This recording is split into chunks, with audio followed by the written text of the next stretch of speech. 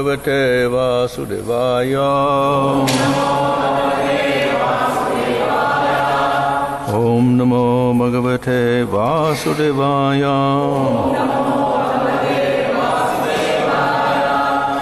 Namo Om Vishnupadaya Krishna Prasthaya Bhutale Srimad Bhagavatham Swami Nityanamane Namaste Saraswati Deve Gauravani Prachadane Nirvashesha Shunyavadi Paschatadeshatadane Sri Krishna Chaitanya Prabhu Nityananda Sri Advaita Gadadhar Shvasti Gaur Bhakta-vrinda Hare Krishna Krishna Krishna Hare Hare Hare Rama Rama Rama Hare Hare.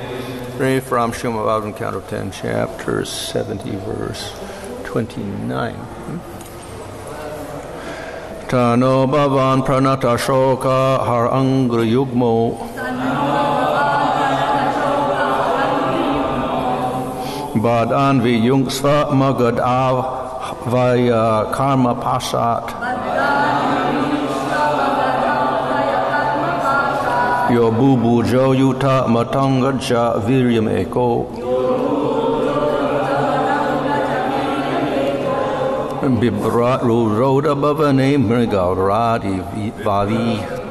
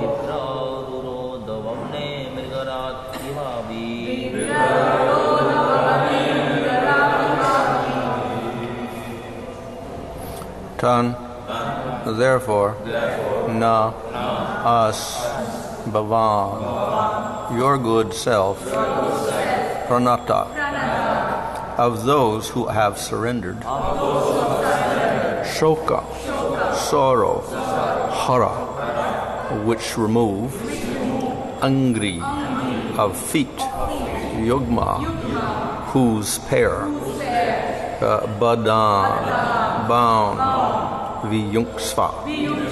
Please release Magadha Avaya, going by the name Magadha, karma, of fruit of work, Pashat, from the fetters, Ya, who, Bubuja, kings, Ayuta, 10,000, Matam, maddened, Gadsha, of elephants, Viryam, prowess, Eka, alone, Bibrat, wielding, Ruroda, imprisoned, Bhavane, in his residence, Mrigarat, the lion, Iva, just as, Avi, sheep. Translation, therefore, since your feet relieve the sorrow of those who surrender to them, please release us prisoners from the shackles of karma, manifest as the king of Magadha, wielding alone the prowess of 10,000 maddened elephants. He has locked us up in his house, just as a lion captures sheep. Purport: the kings here pray for the Lord to release them from the bondage of karma created by the Lord's material potency. The kings make it clear that Jarasandha is so powerful that there's no hope for them to escape by their own power. So this is a conclusion of a prayer by the kings imprisoned by Jarasandha. At the same time as being a prayer, and it's also a request. Usually we have devotees making prayers, and they have a specific request sometimes. Of course, we also know that generally we shouldn't ask for anything from the Supreme Lord, because our bhakti should be without material motivation or desire for liberation. However, we see that devotees sometimes do pray for something. Of course, many devotees are very intelligent and devotional, and therefore they simply pray to the Lord for a good bhakti or for getting the mercy of the Lord, etc., which is very fine for us. In other words, though we are not to ask for anything, the devotees do have desires, and our desire is to somehow please Kṛṣṇa. So the stronger that desire is, the stronger Kṛṣṇa is pleased. So we don't give up desire, so we can manifest that desire in requests for a service or whatnot, rather than for material acquisition. So if it's not particularly for our own material benefit or even benefit of liberation, then it is not only permissible, but actually it is praiseworthy. Here the kings, of course, have a specific request, which is, we can say, materially contaminated in one sense, because they please release us from this prison. But on the other hand, it's a little more, philosophically shaded, because they also talk about the bondage of karma. You should release us from the bondage of karma. They realize that their imprisonment is also part of their own karma, and that they have created this situation for themselves due to the, their activities in the past and whatever. So whatever suffering they've created for other living entities is reflected in their own situation now, where they're in prison. So they do have some sort of philosophical realization at the same time. And not only they understand that their action or their circumstance now is due to karma, they also realize that the only solution is to surrender to the Supreme Lord, which is also very positive. Of course, we also know that people who surrender because of their suffering condition are a type of mixed devotees. We have the Arta-Arti, the Arti and the Arta-Arti. They have material desires. Either they're suffering or they desire Arta, material benefits, and they're asking for something. So these are called mixed devotees because their devotion is tinged with desires to get something from the Lord. On the other hand, we know that most people will approach the Lord in the beginning because they do have some problem in this world. They're not so happy with the material condition. They want a better condition. So this is often a common approach to the Supreme Lord, and the Lord accepts that also. But we have these classifications of mixed bhakti and pure bhakti because we should progress beyond the mixed type of bhakti and come to that pure level eventually. And when we come to that pure level, then our advancement towards bhava and prema is quicker. So here we find their circumstance of suffering in the prison motivates them to surrender to Supreme Lord after realizing that karma is insurmountable. So it's also, we can say, a correct conclusion. We cannot destroy karma by effort on our own. Now we do have other methods like jnana and yoga. Eventually they do destroy karma because they give liberation. However, if we examine closely, we can understand that even the jnana and the karma don't really give liberation. They help, definitely, but the ultimate key for liberation for the jnani and yogi is mercy of the Lord also. And if they don't get that mercy, no liberation.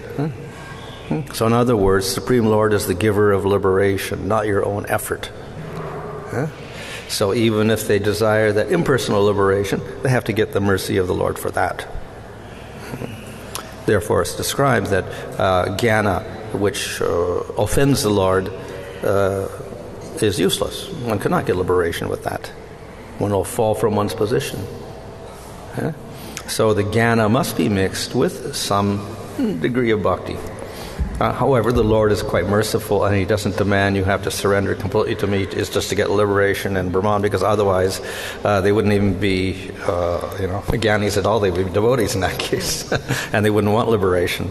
But they have to have an acceptance of the Lord and some recognition of the Lord's power for giving liberation and respect the Lord properly. Then the Lord gives them that liberation after all their hard endeavor and their offering respect to Him. He gives them liberation, which is, we can say, a little bit peculiar, because if they surrender to the Lord to get liberation, why don't they just simply surrender to the Lord and go to the spiritual world? Because they've been cultivating this desire for liberation, and that's what they want. The Lord gives it to them. Therefore, even karma and jnana are ultimately dependent upon mercy of the Lord and bhakti.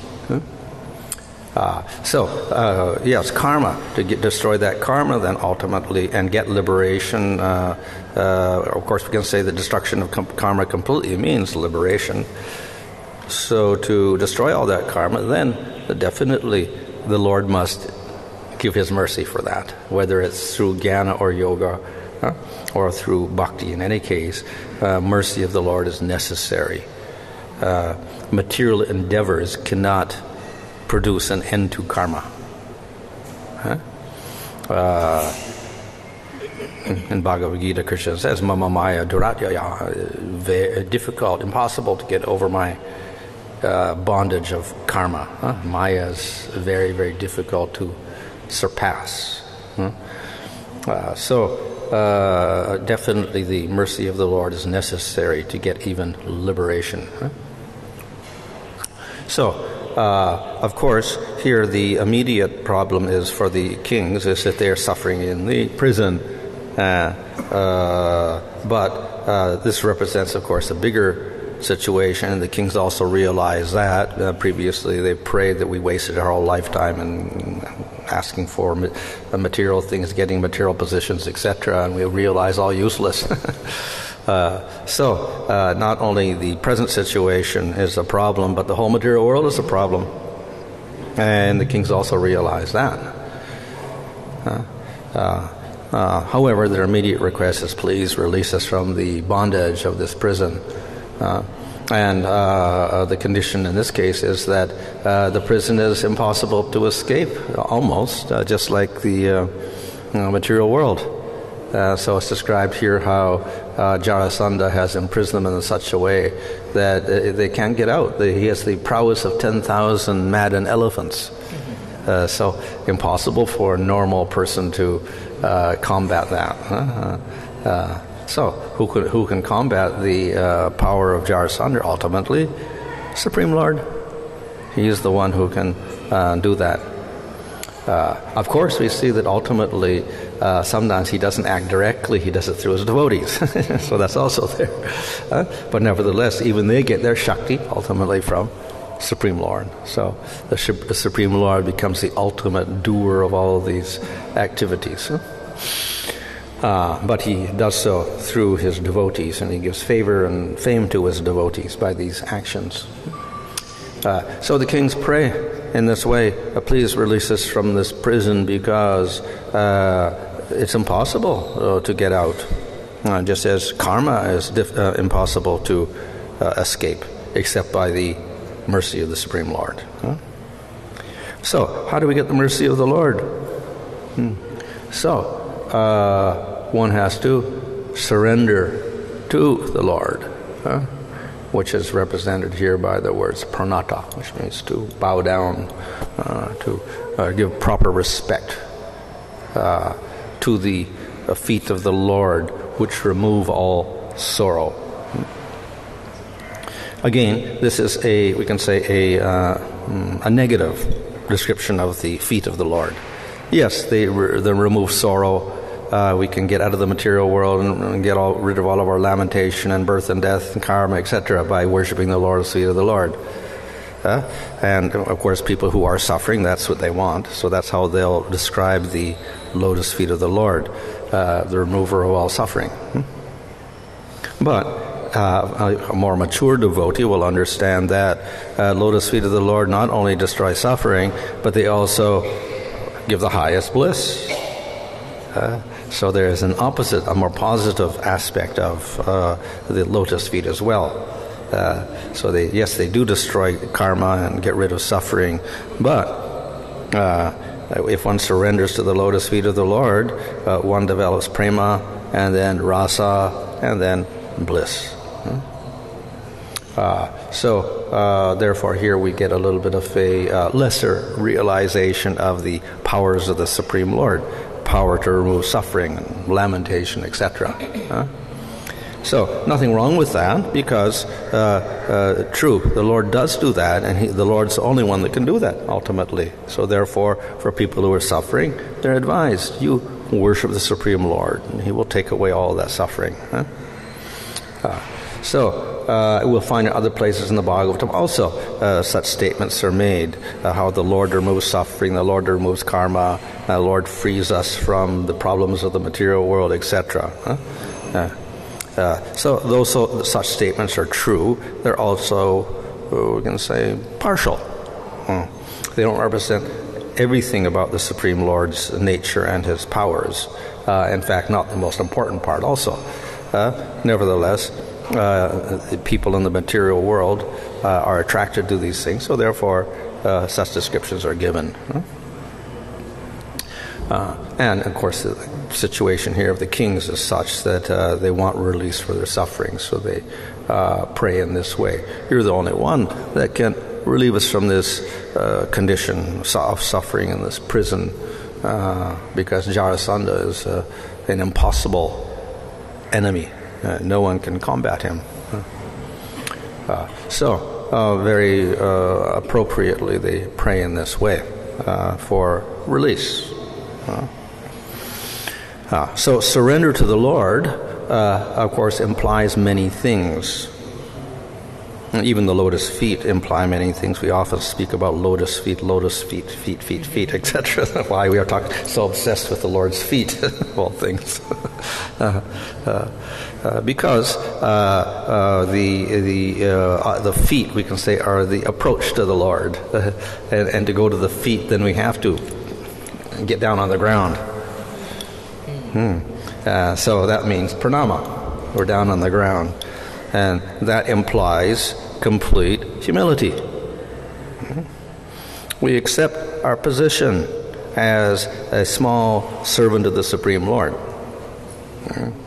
Or as in the Shashashtakam, Lord Chaitanya says, I just want to be a particle of dust at your lotus feet. So we accept our very small position, and we accept the powerful position of the Supreme, or exalted position of the Supreme Lord. And this is, of course, part of the act of surrender, or sharanagati, or sharanapati. So as mentioned, there are 6 qualities, such as accepting what is favorable, rejecting what is unfavorable. So one is this feeling of complete smallness, karpunya, that we are most miserable and small and insignificant in front of the Lord. So that's an important element of that surrender. And it's also very necessary to to begin the process of bhakti, to have that idea of being very small and insignificant and very humble. For that reason, of course, Lord Chaitanya says that one should be humble than the blade of grass, more tolerant than the tree, and then you can chant the holy name always. So it's like a condition for chanting the holy name, which is the most liberal of all processes. But in any case, for the process of bhakti also, that surrender and humility is required. And thus Jiva Goswami Bhakti Sandarbha says that this surrender or Sharanagati is the first anga of bhakti. Before you do the other angas, you have to surrender. Which sounds a little impossible. How can we surrender? But at least a little bit, just as faith is a qualification. We don't have 100% faith, but we have maybe 0.0001% faith, and that's our qualification for beginning bhakti. So in the same way, we have a little bit of that Sharanagati or surrender in the beginning. As bhakti progresses, that surrender, that faith, and that humility increase. They automatically must do so, because the more that we appreciate and realize the Lord, then, and the more our false ego, pride, karma, avidya, ignorance, etc., all get destroyed, then the qualities of bhakti begin to manifest more and more and more, and stronger and stronger. So therefore, it is stated by Sanatana Goswami that ultimately that humility, which he calls dainya, feeling very small and insignificant in front of the Lord, that manifests more strongly in the very advanced devotees. And ultimately, the highest devotees in the spiritual world even, that manifest in higher and higher degrees as the intensity of prema increases, until we get to the gopis, who are the highest of all. And they have the most humility and smallness and whatever. They think themselves the most fallen and unqualified of all. So it's more like we say intrinsic to the whole process of bhakti, and it manifests to the highest degree when we have the highest intensity of bhakti, even the highest intensity of prema. It manifests to the highest degree. So therefore, very rightly we see that it's placed at the very beginning of the whole process of bhakti. It's one of the intrinsic elements that will help it develop, and very necessary for it to develop. So, therefore, surrender is often mentioned. One should surrender to the Lord and lotus feet, etc. So, surrendering to the lotus feet or accepting the lotus feet means at least a little bit of that idea of accepting smallness in front of the Supreme Lord. We can't even approach Him higher up, just so we approach the feet of the Lord. But because the Lord is perfect, all of His limbs or angas are perfect. So therefore, you can get complete satisfaction from His feet, even though they're one limb and considered the inferior limb. The head is the top limb and the feet are the bottom limb. But we know that the Lord's limbs are more or less interchangeable and can share the qualities of the other, and they all have perfection, they all have beauty, etc. So therefore we have elaborate descriptions of the lotus feet of the Lord, how beautiful they are. The soles of the feet, the toes and the toenails, etc. Everything is very beautiful about those feet. They have the color is beautiful, the fragrance is beautiful, wonderful, strong and sweet, etc. So ultimately very attractive. So they represent the Lord also, because they have the sweetness of the Lord. The form or beauty and the fragrance, etc. All very, very attractive and of course spiritual. So therefore, surrendering to the lotus feet does not limit our bliss, because it ultimately represents the whole Lord, and it contains all of the wonderful qualities of the Supreme Lord. But in any case, as we advance, and then of course we see the whole form of the Lord. It's not that just see the feet all the time. We see the whole form of the Lord. So we find advanced devotees in the rasas, even if they're in Shanta or Dasya, they get to see the whole form of the Lord as well. But that surrender is very necessary, and the feeling of smallness is very necessary all through the whole process. So therefore we find an emphasis upon surrendering to the lotus feet of the Lord. And as I said, it does give that freedom from lamentation, fear, karma, all that. Just as we find in devotional service, the first characteristic is klesha gni. Basically, that's this, to destroy all the suffering. And so bhakti does that. And it starts the process at the very beginning of bhakti.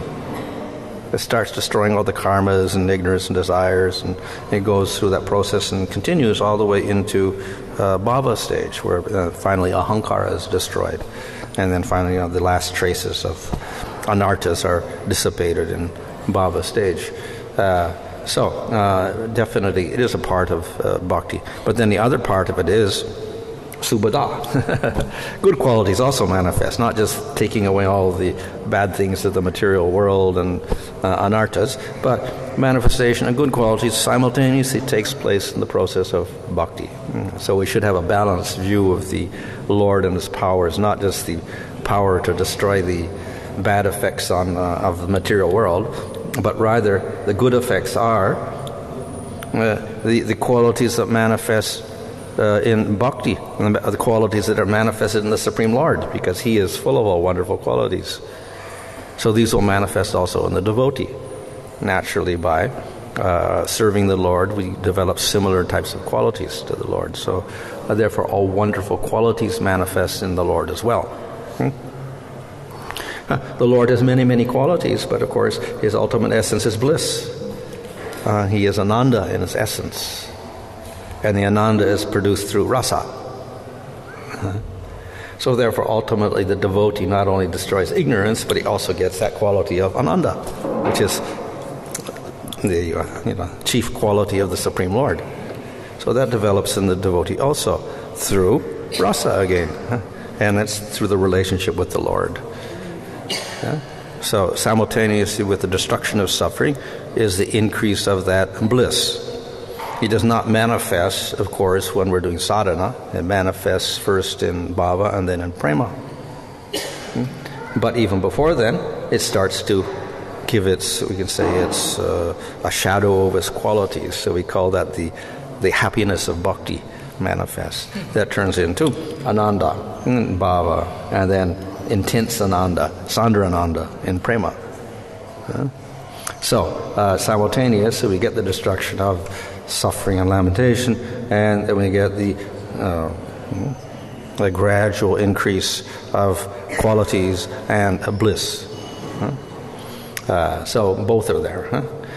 In the spiritual world, of course, then there is no material world, there is no sukha, etc. So it's only the positive part which is there.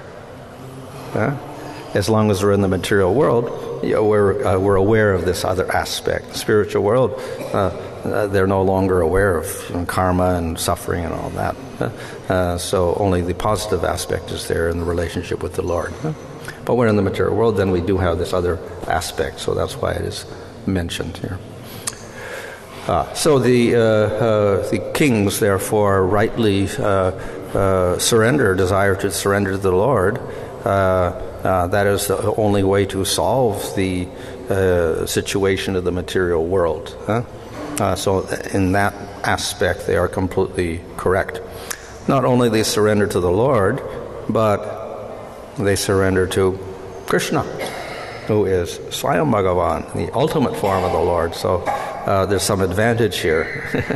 Not only as the Supreme Lord, but the special form of the Lord, that is Kṛṣṇa, who manifests extra qualities. So, of course, this is Kṛṣṇa in his Dwarka form, where he's only Purna, not the Vrindavan form where he is Purnatama. so the qualities manifest to a little bit lesser degree.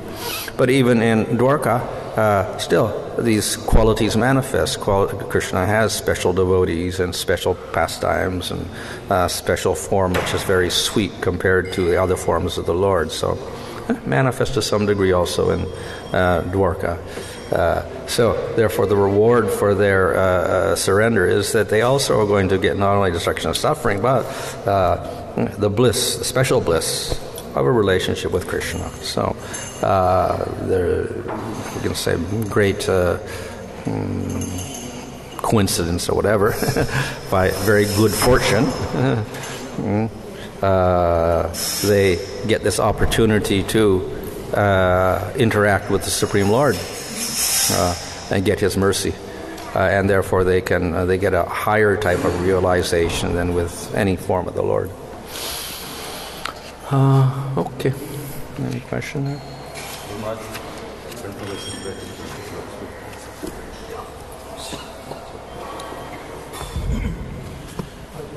Living in peace in the spiritual world, he is not aware of the material world, the existence of a material world and its problems. Why would he be? He's only aware of Kṛṣṇa.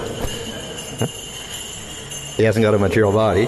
He's only dedicated to Kṛṣṇa. He has prema, so therefore his whole life centers around how to make Kṛṣṇa happy. That's all. So then why would he think of anything else? Though he's elevated from the material world, in one sense. Well, if we're a mukta, we get siddha, sadhana siddhas. If we're sadhana siddhas, yes. But then everything is gone. The ahankara is gone. Avidya is gone. All attachments are gone. So then why would we think of the material world? Because we think of the material world because we're attached to something here. But if you have prema, zero attachment. So it's a zero thought.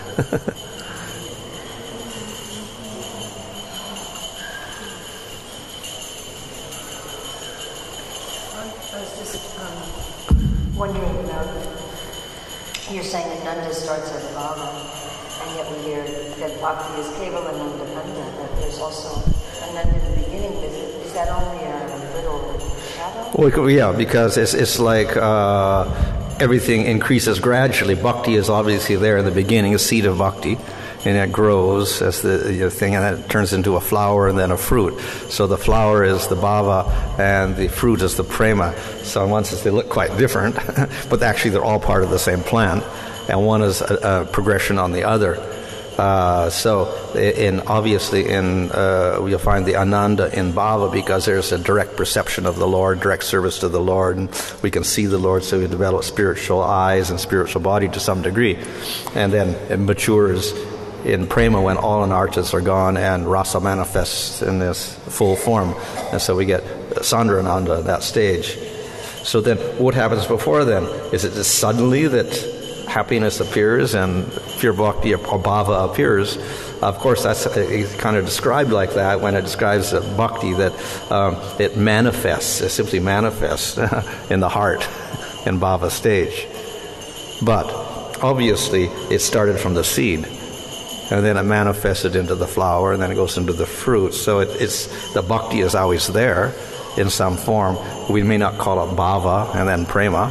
Now the bhava refers to the sthayi bhava, so one establishes one's relationship. It doesn't suddenly appear because we're cultivating it all along.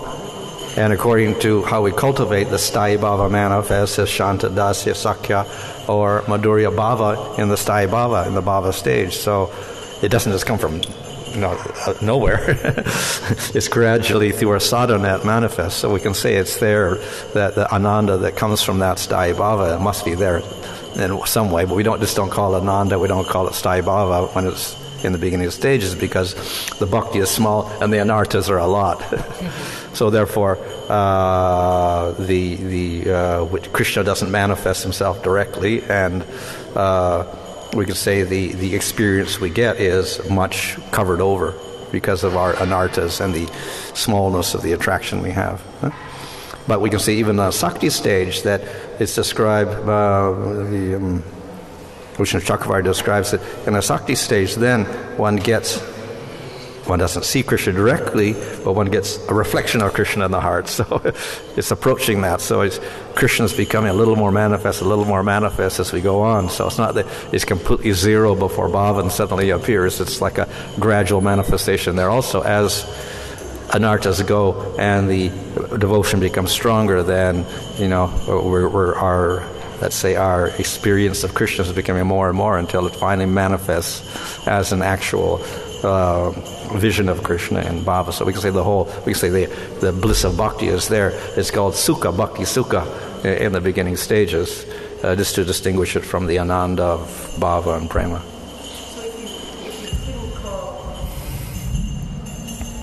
So if you couldn't call it Sai Bhava until bhava. Yeah. So, and yet there's a raga sadhana that takes place before bhava. Yeah. And the raga sadhana is dependent. So you mean Raganuga you're talking about? Raganuga? Yeah, it's only executed if one has some inkling of the Sai Bhava, otherwise there's no meaning. Yeah. You have an attraction for a certain Sai Bhava. Executes it, it doesn't make any sense. Yeah. So if you don't call that Sai Bhava because of Sai Bhava, what would you call it? We can, it's a sadhana for the Sai Bhava. There isn't a name for it specifically. I don't think so, no. This sadhana. So we engage the senses with a particular aspiration for following after a certain inhabitant of Vrindavan. So we choose that because of our attraction. I don't know what we call that, but that's usually due to influence of another devotee who has such an attraction also, that we get influenced and we develop. So just as we worship Krishna because you get influenced by devotees who worship Krishna. Other people get the worship Vishnu and Sri Sampradaya because they get influenced by them. So with that inclination as before, I don't know if there's a particular name for it, but it's usually due to association. As in the beginning of the class, you were explaining regarding Jnana and Vedic, and they also get liberation by getting the mercy of the Lord. Mm-hmm. So, how is connected to mercy and the devotion here? Mercy and devotion, because So we know that the Lord is not particularly attached to karma, jnana, dhyana, all these different things, as He is to bhakti. Therefore, He's not really attracted to the practice of jnana or karma or yoga, but actually within these there is prescriptions for worship of the Lord. In karma yoga, also worship of Vishnu. Or in jnana, if they do it properly, they're not Mayavadis, they don't offend the Lord. And they also do little worship of Vishnu, understanding He's the giver of liberation. Or in yoga, they worship Paramatma without any offense. So that's their bhakti. It's not a large amount of bhakti because their aspiration is liberation. They respect the Lord and understand He's the giver of liberation. So they do that. A little bit of bhakti. So that is the where they get the mercy from. And then He gives them liberation. Why would the Lord give liberation? Because it's nothing for the Lord. And even for the devotees, it's nothing. It's insignificant. So He's given a little bit of bhakti, gives them liberation. Just like we say, namabhas gives liberation. Shadow chanting of the name. A dim, what is it, like before the sunrise, like that type of influence of the holy name. Even accidental chanting can give liberation because it's insignificant for the Lord to do so. He doesn't care for it either. So Gyanis, they do a little bhakti for the Lord. Paramatma yogis meditate a little on the Lord. So okay, He gives them that. Maharaj, you were explaining regarding this also, these two qualities of devotion, like in Kṛṣṇa and Shubhada, that when devotees start practicing Krishna consciously, all Kṛṣṇa, not suffering, goes away and good qualities also exist in them. Yeah. So how to understand this? Sometimes devotees also experience suffering. Even sometimes devotees relate them, I think I was better than before. Yeah, because it's not immediate in most cases. Gradual. The whole anartha nivritti takes place in a scale from, faith we start, and the whole process starts. So it's not that suddenly we begin practicing bhakti and have sadhusanga, then all the anarthas are gone. Gradually. And even in bhava, little anarthas there. And in prema, zero anarthas. So So a gradual extinction of the anarthas. Can you say until one reaches powers, this klesha will continue with him? He experiences suffering. Yeah, and even in prema, there will be klesha, but the klesha is different. It's not actually karma anymore, and it's not due to fault of the devotee. It is simply a shadow of karma that is, we could say, produced by the Supreme Lord. So that even the prema bhaktas have a body, which is karma. And they go through incidents. They may get sick or have an accident or whatnot and everything. So like a pattern of karma goes on even for the prema bhakta. Technically, all karmas are destroyed, and Yamaraj can't touch them or nothing can happen. But the Lord preserves a little pattern of karma even for the prema bhakta. And Maharaj, you see in the Srimad Bhagavatam that we get more information about lotus feet of Kṛṣṇa, but we didn't get that much information about lotus face of Kṛṣṇa. And when we say surrender to lotus feet of Kṛṣṇa, well, we do get descriptions of the face, so many descriptions of the face. The gopis are describing his lips, his flute, his eyes, his smile, his locks of hair, his earrings, his cheeks. So many, descriptions are there. So it's obvious that, they're not just looking at his feet all the time. They're also looking at his face.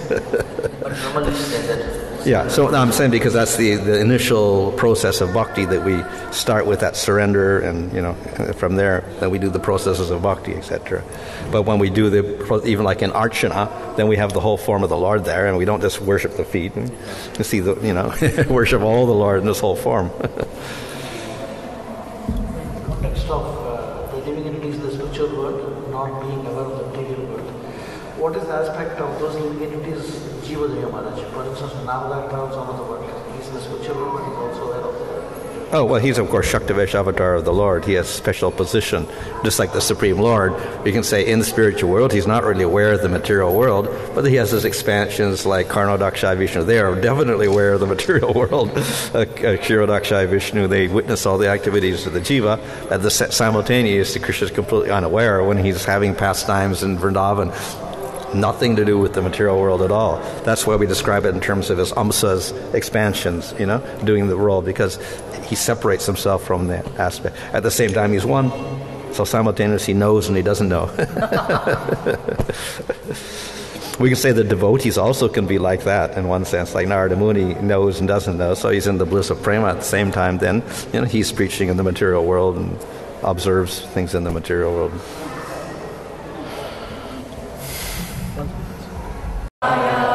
Om Namo Bhagavate Vasudevaya.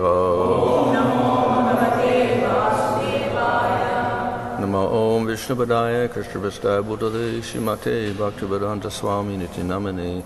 Namaste Saraswati Deve Gauravani Prachadane Nirvashesha Shunyavadi Pastate Deshatarane Sri Krishna Chaitanya Prabhu Nityananda Sri Advaita Gadadhar Shivasudi Gaur Bhaktivinoda Hare Krishna Krishna Krishna Hare Hare Hare Rama Rama Rama Hare Hare. Reading from Srimad Bhagavatam, Canto 10, Chapter 70, verse 30. Yo vai tvaya dvinava kritva udatta chakra.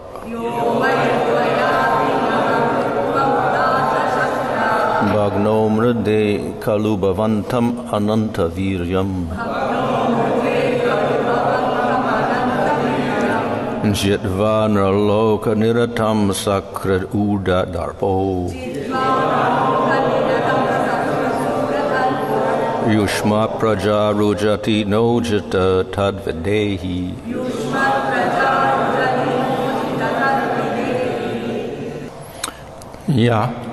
Who, vai, indeed, tvaya, by you, dvi, twice, nava, 9, kritva, times, udatta, upraised, chakra, O you whose disc weapon, Bhagna, crushed, Mride, in battle, Kalu, surely, Bhavantam, you, Ananta, unlimited, Viryam, whose power, Jitva, defeating, Nirloka, in human affairs, Niratam, absorbed, Sakrit, only once, Uda, inflated, Darpa, whose pride, Yushma, your, Praja, subjects, Orujati, torments, Na, us, Ajita, O unconquerable one, Tat, that, Videhi, please rectify. Translation, O wielder of the disc, your strength is unlimited, and thus 17 times you crushed Jarasandha in battle.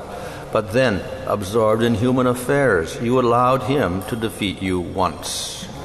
Now he is so filled with pride that he dares to torment us, your subjects. O unconquerable one, please rectify this situation. Purport. The word Nirloka Niratam indicates that the Lord is absorbed and playing within the world of human beings. Thus, while acting like a human king, he allowed Jarasandha to be victorious in a single battle after the Lord had crushed him 17 times. The kings here imply that Jarasandha is especially harassing them because they are souls surrendered to Lord Kṛṣṇa. Therefore, they beg the Lord, O you who hold the chakra weapon high, please make the proper arrangement. Srila Prabhupada expressed the king's feelings as follows. My dear Lord, you have already fought with Jarasandha 18 times consecutively, out of which you have defeated him 17 times by surpassing his extraordinary powerful position. But in your 18th fight you exhibited your human behavior, and thus it appeared that you were defeated. My dear Lord, we know very well that Jarasandha cannot defeat you at any time, because your power, strength, resources, and authority are all unlimited. No one can equal you or surpass you. The appearance of defeat by Jarasandha in the 18th engagement is nothing but an exhibition of human behavior. Unfortunately, foolish Jarasandha could not understand your tricks, and he has since then become puffed up over his material power and prestige. Specifically, he has arrested us and imprisoned us, knowing fully that as your devotees we are subordinate to your sovereignty. Translation, O wielder of the disc, your strength is unlimited, and thus 17 times you crushed Jarasandha in battle, and then absorbed in human affairs you allowed him to defeat you once. Now he is so filled with pride that he dares to torment us, your subjects. O unconquerable one, please rectify this situation. So, here the kings are expressing the pastime of the Lord where he defeated Jarasandha. This was related earlier, how he attacked the city of Mathura, and Kṛṣṇa and Balaram defeated him many, many times. And then on the last time, Kṛṣṇa fled the city. So this is considered to be a defeat. So the kings here address Kṛṣṇa as Udatta Chakra, one who holds the chakra high. And he says Ananta Viryam, unlimited powers and strength and bravery. So then how is it possible that he got defeated? Then the only explanation is that if he is Supreme Lord and all-powerful, it was not a real defeat, but the Lord did this with another purpose. He acted like a fallible human being and got defeated. The Lord cannot be defeated, but he acted like a human being. Human beings, they may have many victories, but nevertheless they also have faults, and sooner or later they get defeated one way or the other. So in this way it says he's nirloka, niratam, absorbed in human affairs. This means that he imitated the behavior of a human and having a fault of being defeated. So it was not an actual defeat, but an apparent defeat, and the Lord had some purpose in doing so. But Jarasandha couldn't see that because he didn't recognize that the Lord had unlimited powers and he was Supreme Lord. So if he got defeated, fine. And it's not that he's imitating anything, it's just he's a human being like everybody else. So from one point of view, that is the devotee's view, it was an imitation of human power, human defeat. And from the point of Jarasandha, it was just natural that he was not imitating anything or playing a role. He was just weak, and therefore he got defeated finally as a human being. In this way, because Jarasandha thought in this way, then he said, oh, he's a human being. I've defeated him once. Therefore, I cannot be defeated by him again. And thus he imprisoned all these kings and tormented them.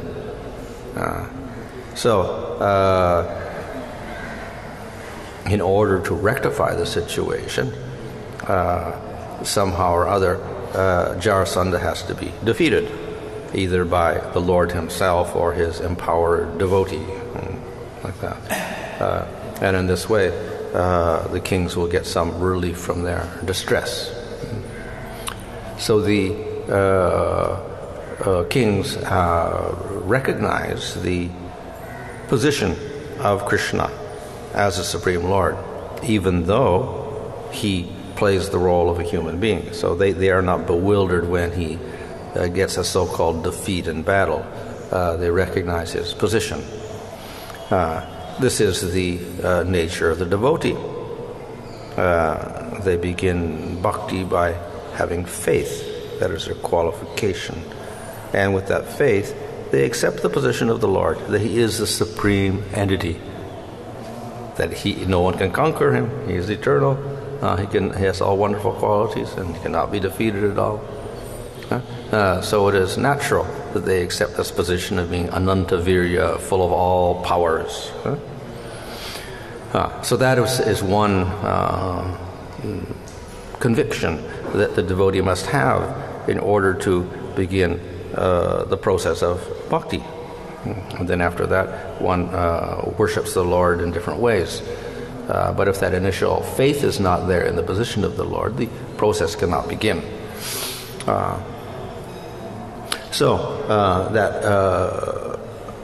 It is natural that persons initially accept the Lord based on his power, because he's the most powerful, therefore he is the Supreme Lord. So this is a common conception in many religions. The prominent feature of God is his power. He is the number one. And this is expressed also in many verses in the scriptures as well, where they address the Lord as Ishvara. Ishvara means the one who controls everything. And in here we have Anantavira, he has unlimited powers. Similarly, we'll find many other phrases to express this idea of the power of the Supreme Lord, greater than anyone. But that's not the only feature of the Lord. So the Lord has other supreme qualities also. A very common one is he has all knowledge. We have very limited, imperfect knowledge. The Lord has perfect knowledge, which is complete. He knows past, present, future, etc. So also a common characteristic found in many religions, that God is the all-knowing person. So these are common features of an accepting Supreme Lord. And because he does know everything, things that happen in the world, that is the events, the pastimes of the Lord, and even the events of the world, cannot be criticized. We cannot criticize the Lord for his activities, and we cannot criticize anything in the world, because the Lord knows everything. He knows the purpose behind that. So to accept the perfect knowledge of the Lord means that we don't criticize him for the nature of this material world. And if we have a doubt about this, why the Lord has suffering in this material world, then we don't believe in his supreme power of knowledge. He doesn't know everything. He did something imperfect so that the world came out and everybody suffers, or he's indifferent or whatever. So if we accept that knowledge of the Lord, then we accept that everything is somehow perfect, even if we cannot understand it. So the devotees are willing to accept that. Definitely, they cannot understand all the things about the Lord, his nature. And that's why in the first canto there are, I think it's Bhishma says, we are bewildered by your activities. We don't understand why you're doing these activities as you're doing, why we have a battle of Kurukshetra, why I'm on the opposite side from the Pandavas, why the Pandavas get suffering for 13 years. We don't understand any of this. Yet we accept that somehow you have a plan behind this. So that's a sign that they have faith in the Lord, that he is all-knowing, and that his arrangements are perfect in some way, even though they can't understand them. With Kṛṣṇa, this becomes a little more complex than with other forms of the Lord. And why? Because Kṛṣṇa has a human form, and he acts more like a human than any other form of the Lord. So therefore, more bewildering in his activities. Just that he is a cowherd boy itself is a little bit different from the regular features of the Lord. The Lord usually comes as a kshatriya or a brahmana. As a brahmana, he shows all knowledge, and as a kshatriya, he shows all powers. So that's the feature. And as a cowherd boy, he's just playing in the fields and doesn't show those powers or knowledge or anything. So the bewildering to some people. How can God be playing with the cows? He should be sitting on his throne in Vaikuntha or in heaven or whatever like that. So more bewildering. Simply the very nature of Kṛṣṇa is bewildering to many people. But not only that, then he does activities that also are somewhat bewildering to people. So Kṛṣṇa may lie or cheat or steal or whatever like that. And again, God should have all proper conduct, but he doesn't when he's Kṛṣṇa. So bewildering to people. And so they'll criticize. Why does Kṛṣṇa do that? Why is Kṛṣṇa do that? So they don't believe in the perfect nature of God, or they don't accept Kṛṣṇa as God. And that simply is a display of their lack of faith. So Kṛṣṇa has this name that he is actually a Brahman with Nara Akriti, the form of a human being. But not only the form of a human being, but also the activities of a human being. Rama also has human-like form. And then we have so many sages like Vedavyas and Kapila, also human-like forms. But Kṛṣṇa's activities are more human than Ramchandra's. Ramchandra acts as a powerful king, showing all wonderful qualities, and Kṛṣṇa opposite. He shows things which are contrary to Dharma and etc. So more bewildering for people, because he is acting not only as the human form, also acting like a human being in many ways. But this again has a purpose. And the purpose is that in acting like a human being, he can establish a very intimate relationship with devotees. So they don't see him as God, they see him as a human being, and therefore the relationship can be more intense. So there is a whole purpose behind the way he acts as a human being when he is Kṛṣṇa. So this gives rise to the special qualities of Kṛṣṇa that distinguish him from all the other forms. He has the sweetest type of beauty because he's a young boy, a cowherd boy, and he has wonderful devotees in intense relationship who don't see him as God, and he performs wonderful pastimes with them in which he doesn't display his feature as God. He is the son of Yasoda, or the lover of the gopis, etc., and he doesn't display godly powers at all. Playing the role of an ordinary human being has this special advantage in Kṛṣṇa. It creates more intense bliss and rasa for the devotees and for Krishna himself. So therefore that acting like a human being is not a bad quality, good quality, because the devotees get intense pleasure from it and intense bliss. Therefore the devotee with faith worships Krishna in this human-like form. The demon, or the materialist, or persons like Jarasandha, then they cannot understand it. So when Krishna acts like a human being, then all they do is criticize. And it confirms their belief that he's a human being.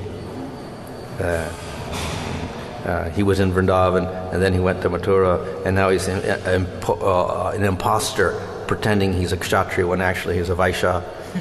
So they think everything he does is a bad quality. His acts as a human being are actually simply displays of bad qualities. And so if he runs away from the battle or whatever, again, then bad quality. He shows his human nature. He's got a weakness. He's a coward or whatever. In this way, the demons can't accept, are very confused by the nature of Krishna especially. Of course, even if Vishnu comes, again, they will find some excuse to criticize. But with Krishna, there's more opportunities for them to criticize. Generally, we don't see the other forms of the Lord getting defeated. Rama does not get defeated. Parasuram does not get defeated. But Krishna runs away from battle. So very strange, that is why the person who accepts Krishna as Supreme Lord, very special. They have a special type of faith, a very strong faith in the Supreme Lord. And they appreciate his nature like this. They understand the reasons why he acts in certain ways.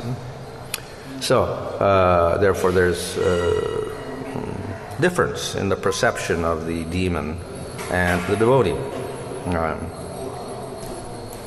The Bhagavatam is compared to Mohini avatar. And Mohini means bewildering. So Mohini took the nectar from the demons and bewildered them and gave it to the devatas. So Bhagavatam also is Mohini. It hides the sweetness of Bhagavatam from the demons and gives it to the devotees. So only those who are qualified can appreciate Bhagavatam. Only those who are qualified as devotees can appreciate Krishna and his wonderful pastimes. If they don't have that devotion, then they will not appreciate Krishna's pastimes, and they'll simply criticize him for all these different activities and say these are signs that he is imperfect. Set a bad example for everyone else. So why should we worship her? The Bhagavatam is Mohini, and we can say Krishna himself is like Mohini, bewildering. Some people see him one way, others see him in a different way. So the demons will see all bad qualities, and devotees will see good qualities in Krishna. And we can say this is also deliberate in one sense. Krishna hides himself from the unqualified.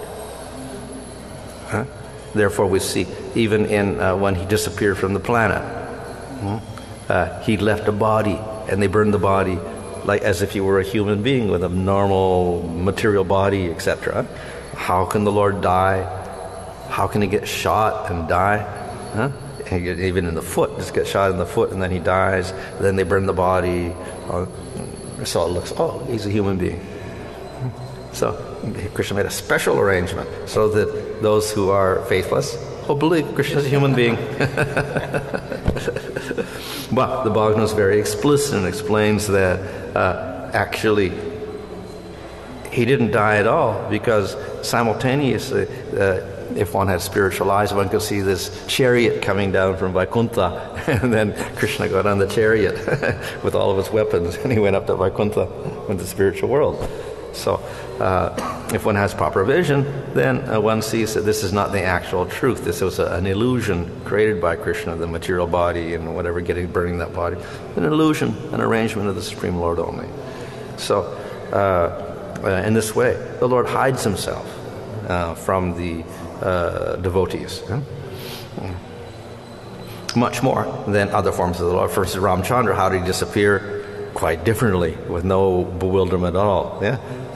He said everyone could see that he departed and went up to Ayodhya in the spiritual world or whatever like that. Kṛṣṇa looked like he died and he burned his body, etc. So very special arrangement of Kṛṣṇa because he's acting like a human being. So this is it's a bewildering for people who have no faith. But it is also not confusing for the devotee because they have faith in his particular nature as a human-like nature. So the kings, they appreciate this. They say that yes, you seem to have been defeated and acting like a human being here. Once you got defeated, and therefore Jarasandha got very proud of this, and that he's imprisoned us, etc. But because it's simply illusory, it's not a real defeat, the kings say, therefore you can defeat him. It's no problem. It's not that you were defeated, but now you should show your powers again and reveal yourself and conquer over Jarasandha. So this shows their faith in the nature of Kṛṣṇa, that this was just an appearance of a defeat, but actually he has unlimited powers and cannot be defeated at all.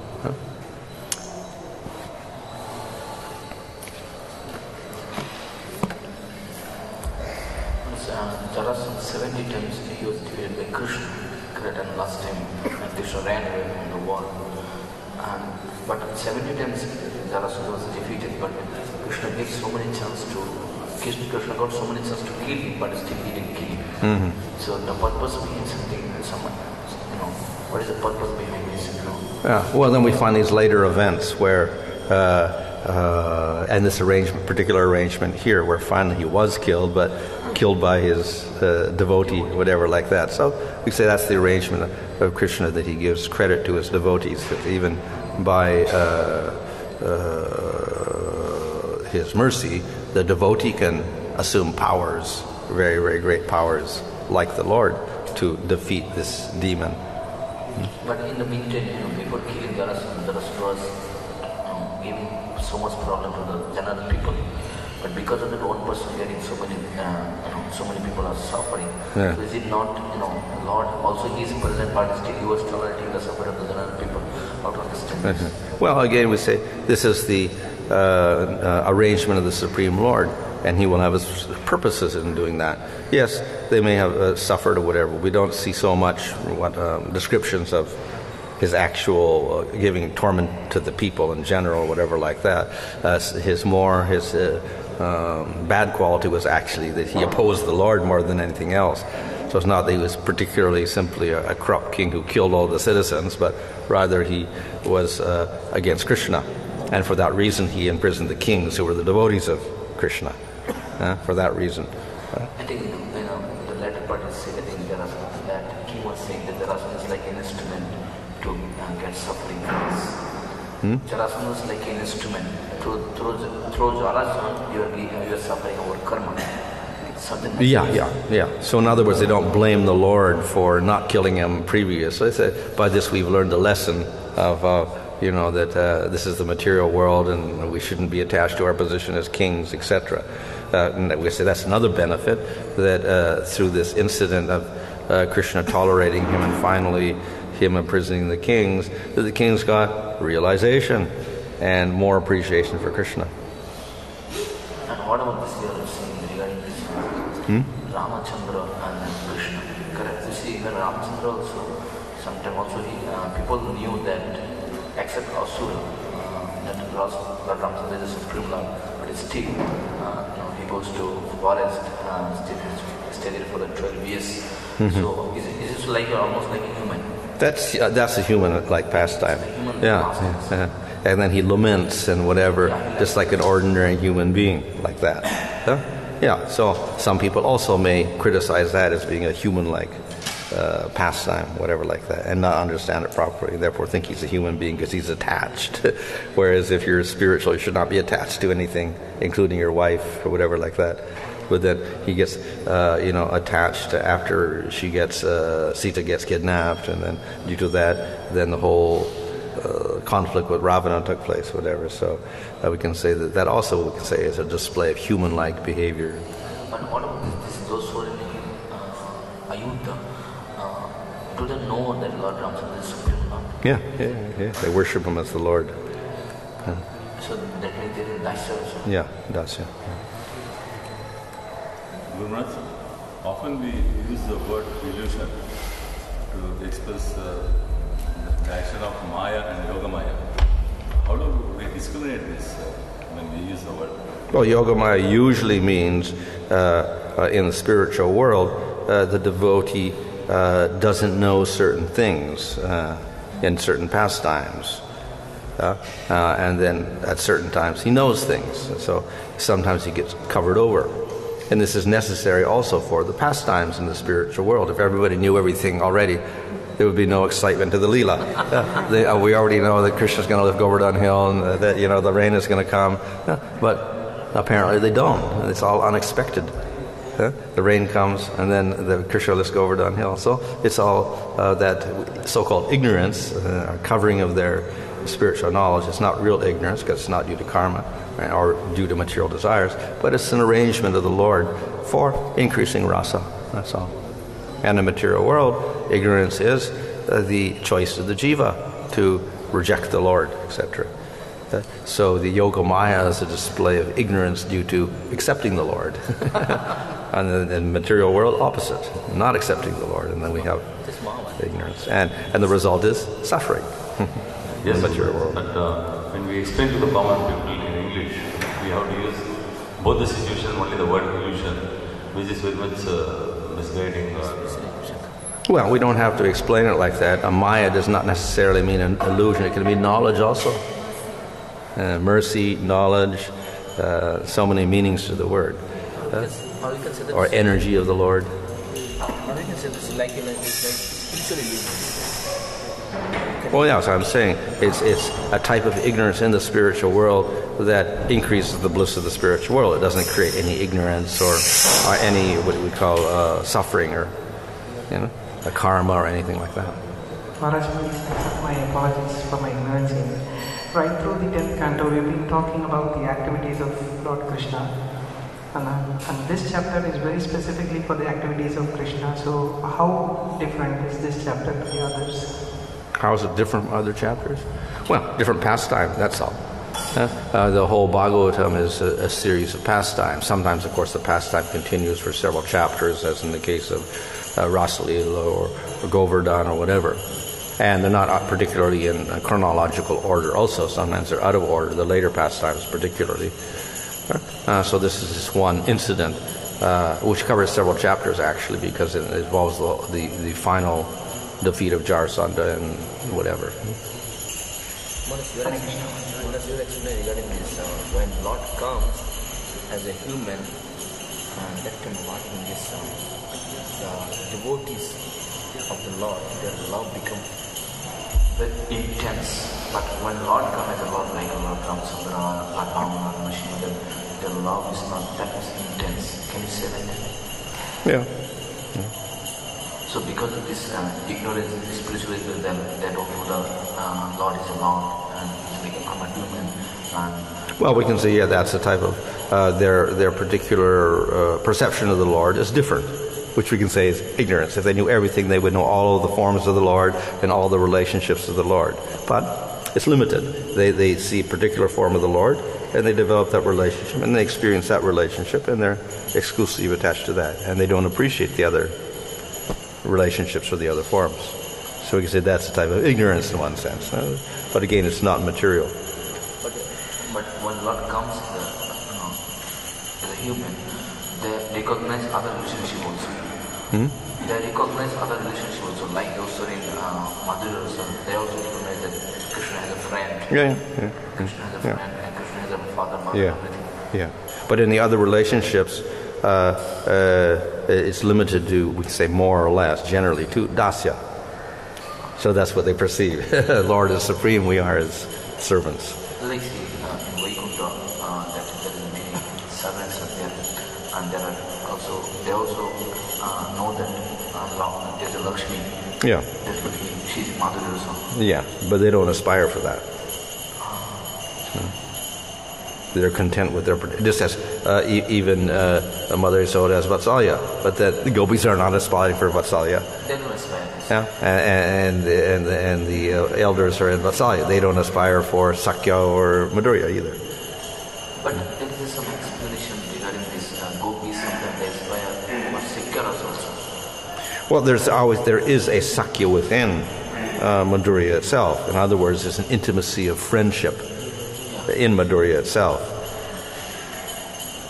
But it's not that they're aspiring to just have Sakya without the Madhurya aspect.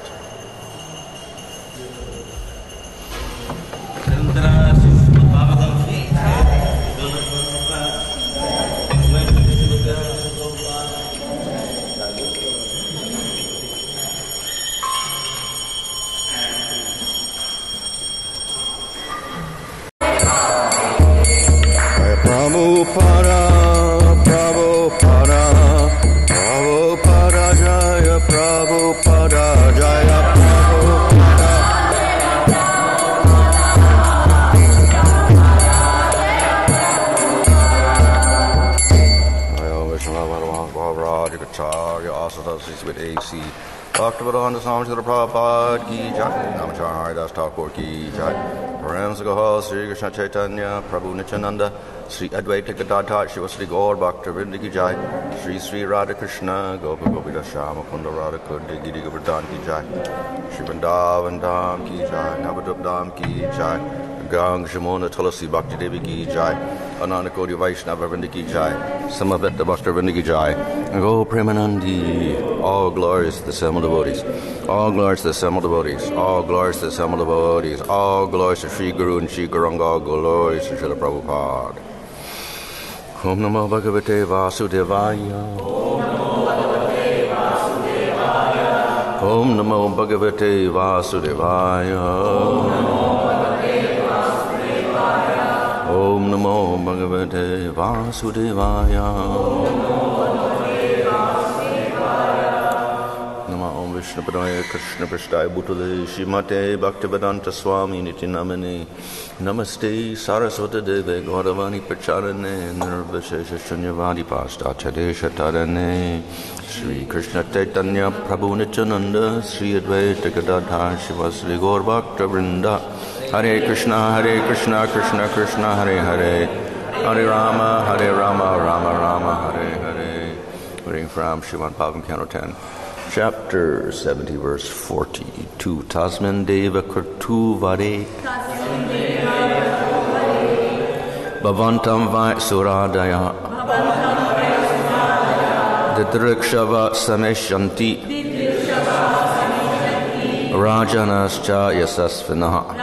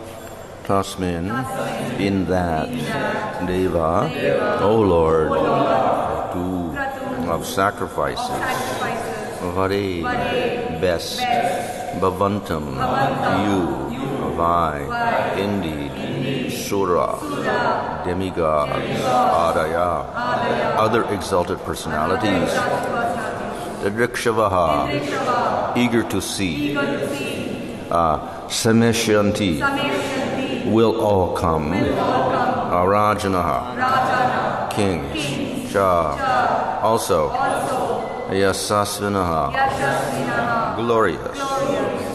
Translation, O Lord, exalted demigods and glorious kings, eager to see you, will all come to that best of sacrifices. Purport. The Acharyas explain that Narada here means to say that since all the great personalities will come to see Lord Krishna, he should also come to that sacrifice. O Lord, even outcasts are purified by hearing and chanting your glories and meditating upon you, the absolute truth. What then to speak of those who see and touch you? Purport. Srila Sridhar Swami interprets the word Brahma Mayasya to mean Brahma Guna Murte, of the concentrated form of the absolute truth. Text 44. My dear Lord, you are the symbol of everything auspicious. Your transcendental name and fame is spread, like a canopy all over the universe, including the higher, middle, and lower planetary systems. The transcendental water that washes your lotus feet is known in the higher planetary systems as the Mandakini River, in the lower planetary systems as the Bhagavati, and in this earthly planetary system as the Ganges.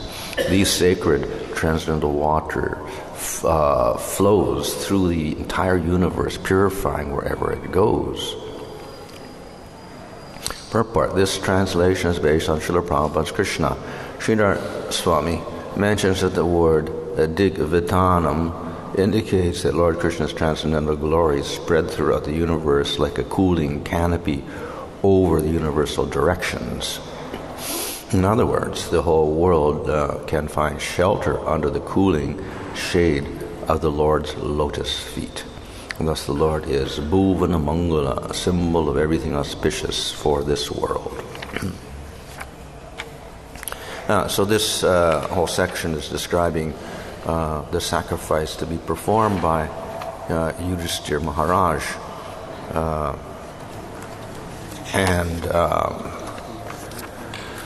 They're called the Rajasuya, in which all, of course, kings would be there, showing their submission to Yudhishthira, and great sages would also be there. So the question can be asked, well, why Yudhishthira has to have a sacrifice? One, of course, is because he is king, so he should illustrate his ability to control all the other minor kings, etc. But the real reason is to glorify Kṛṣṇa, because he wants Krishna's presence there, and he wants to use all of the wealth of the world to glorify Kṛṣṇa. In other words, he wants to illustrate to everyone, including the kings and citizens, and for the people in the future, that the ideal leader should dedicate everything to the Supreme Lord. Doesn't mean he should neglect the citizens, that's also his duty, but at the same time, he can also not neglect worship of the Supreme Lord and inspire others to do that. So as we later see in the description of the Rajasuya sacrifice, ultimately Kṛṣṇa was selected as the person most worthy of worship. And in this way, he was glorified in spite of the fact that he was taking a very humble position. The whole, all the activities of Yudhishthira were for glorifying Kṛṣṇa.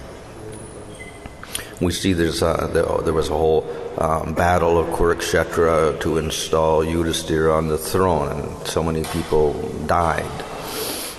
So one may ask the question, well, why would a person be willing to sacrifice so many lives just to become a leader and a king or whatever? So again, purpose of Yudhisthira was not simply become a famous person or whatnot and act like a king and show his virya, his courage, etc. But actually, it was to serve Kṛṣṇa. It was the will of Kṛṣṇa, so he simply acted as Krishna's instrument. As Krishna says to Arjuna in the battlefield, that you can act as my instrument if you so choose, and you can fight the battle. So similarly, Yudhisthira was also acted as the instrument of Krishna. Both of them, of course, because they are Nityasiddha devotees, they had no doubt about this, no problem. They didn't have to choose anything because they were spontaneously dedicated to Krishna. So without saying, they would perform all the activities in relation to the Lord. However, externally, in these pastimes, it will sometimes appear that they're doing things which don't look like they're so dedicated to the Lord. They're involved in rituals like Rajasuya sacrifice, or in battles, fighting and whatever, killing relatives, etc. So that's the external aspect of it. So like the Lord, Krishna, who appears like a human being, most like a human being, more than the other forms of the Lord, like Ramchandra, who is also human-like. Krishna performs more human-like activities, including, washing everyone's feet and getting bound up by Mother Yasoda, and so many other activities that make some people wonder if he's God or not. So his devotees also act in a similar type of way, and sometimes it's confusing why they're acting in a particular way. But ultimately, within the pastimes, they are simply trying to serve Krishna, who is acting like a human being. So they're also acting in a similar type of way, inspired by him and following his will. So therefore, we should not think that any of this is Yudhisthira's pride or ego or something like that, or a show of his powers. It's not a fault at all. Whatever he does is, of course, the duty of the king, and he has to set a good example for others. And as well, it's meant for glorifying Krishna. So this is in no way some sort of add-on, superfluous type of idea he has, but spontaneously everything he does is for the Supreme Lord. So when he has a sacrifice, he's thinking always, how can I glorify Krishna more? So as a king, then this is one way in which he can do it, by dedicating all of the wealth of his kingdom to Krishna. So here, Narada is expressing the fact that Krishna must attend this sacrifice, because that's the whole intention of Yudhisthira. His intention is not to simply control kings and become powerful, but he wants to show Krishna as the person most worthy of worship. So that is what is expressed here, that actually the whole idea is that because so many people will come there, exalted personalities and demigods and kings, etc., they're actually coming to see Krishna. So Krishna has to go there also in order to satisfy everybody.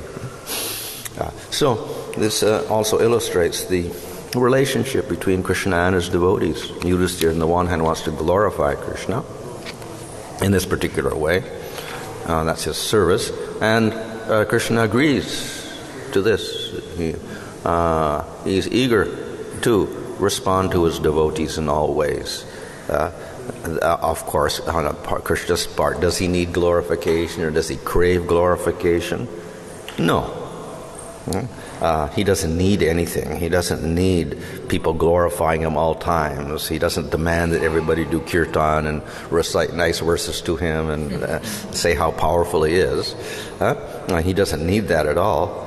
But when it is expressed with devotion, then he is attracted to those persons because he likes the devotion. He likes the show of affection. That is what he is interested in. Just as Krishna says, offer me a leaf or fruit or flower, but he's not interested in a leaf or fruit or flower, which is material, because he owns everything. And in the spiritual world, everything is spiritual, not material, and it's not subject to deterioration or rotting or imperfections or spots or whatever we may find on the fruits and the flowers here. So what interest does he have in those things? So obviously nothing. But as the verse says, it has to be done with bhakti, filled with devotion. And then the Lord accepts it. So the things we offer in this world are just mediums to express our devotion, and the Lord is attracted to that devotion. In fact, this is the ultimate quality of bhakti explained in the first part of Nectar Devotion. The sixth quality is Kṛṣṇa Karshini. Devotion, bhakti attracts Krishna. He is not attracted to karma or jnana or yoga, but he is attracted to bhakti, and particularly bhakti in its highest form, prema.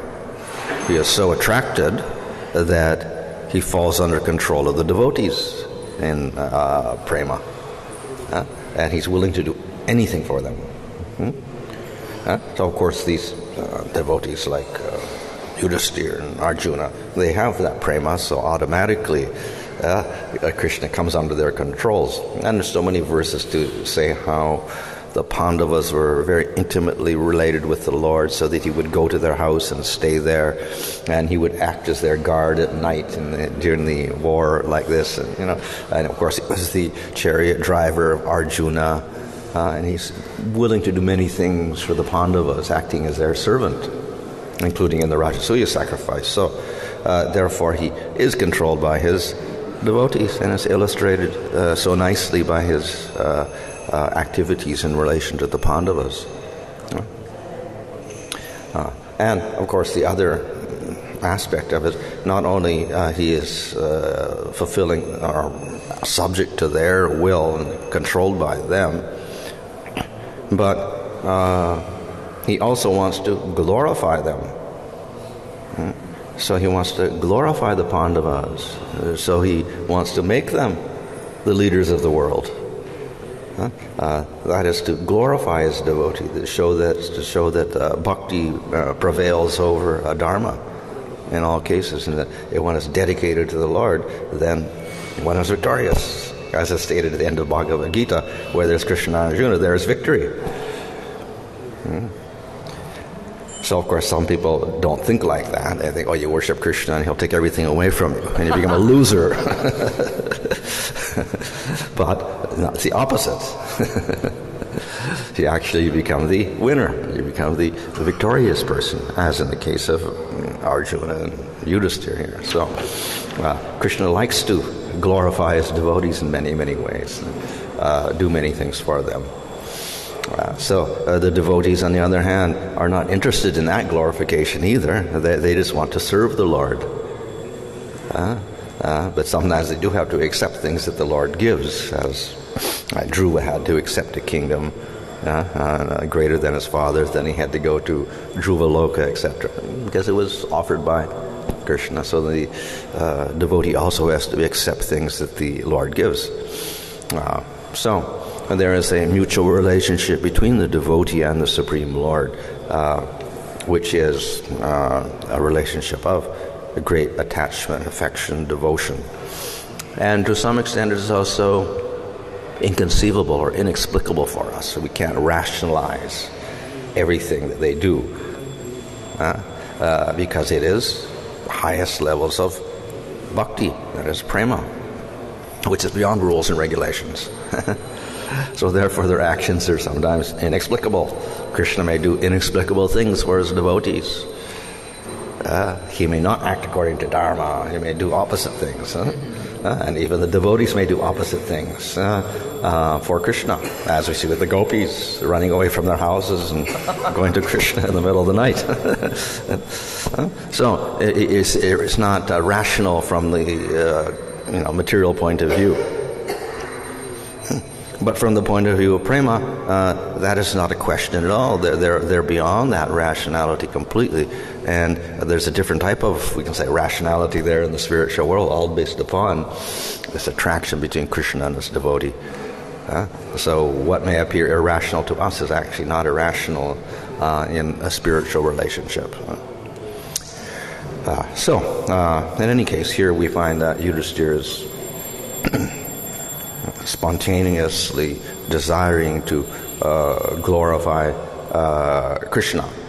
Now, this is not the only way it can be done, and we see in Vrindavan they don't do such things. They don't have Rajasuya sacrifices and things like that. But this is natural for Yudhisthira because he is leader, he is Kshatriya, he is king. Within the pastimes, he's acting like a king, and he plays that role, and he has to fulfill that role. It's also pleasing to Kṛṣṇa.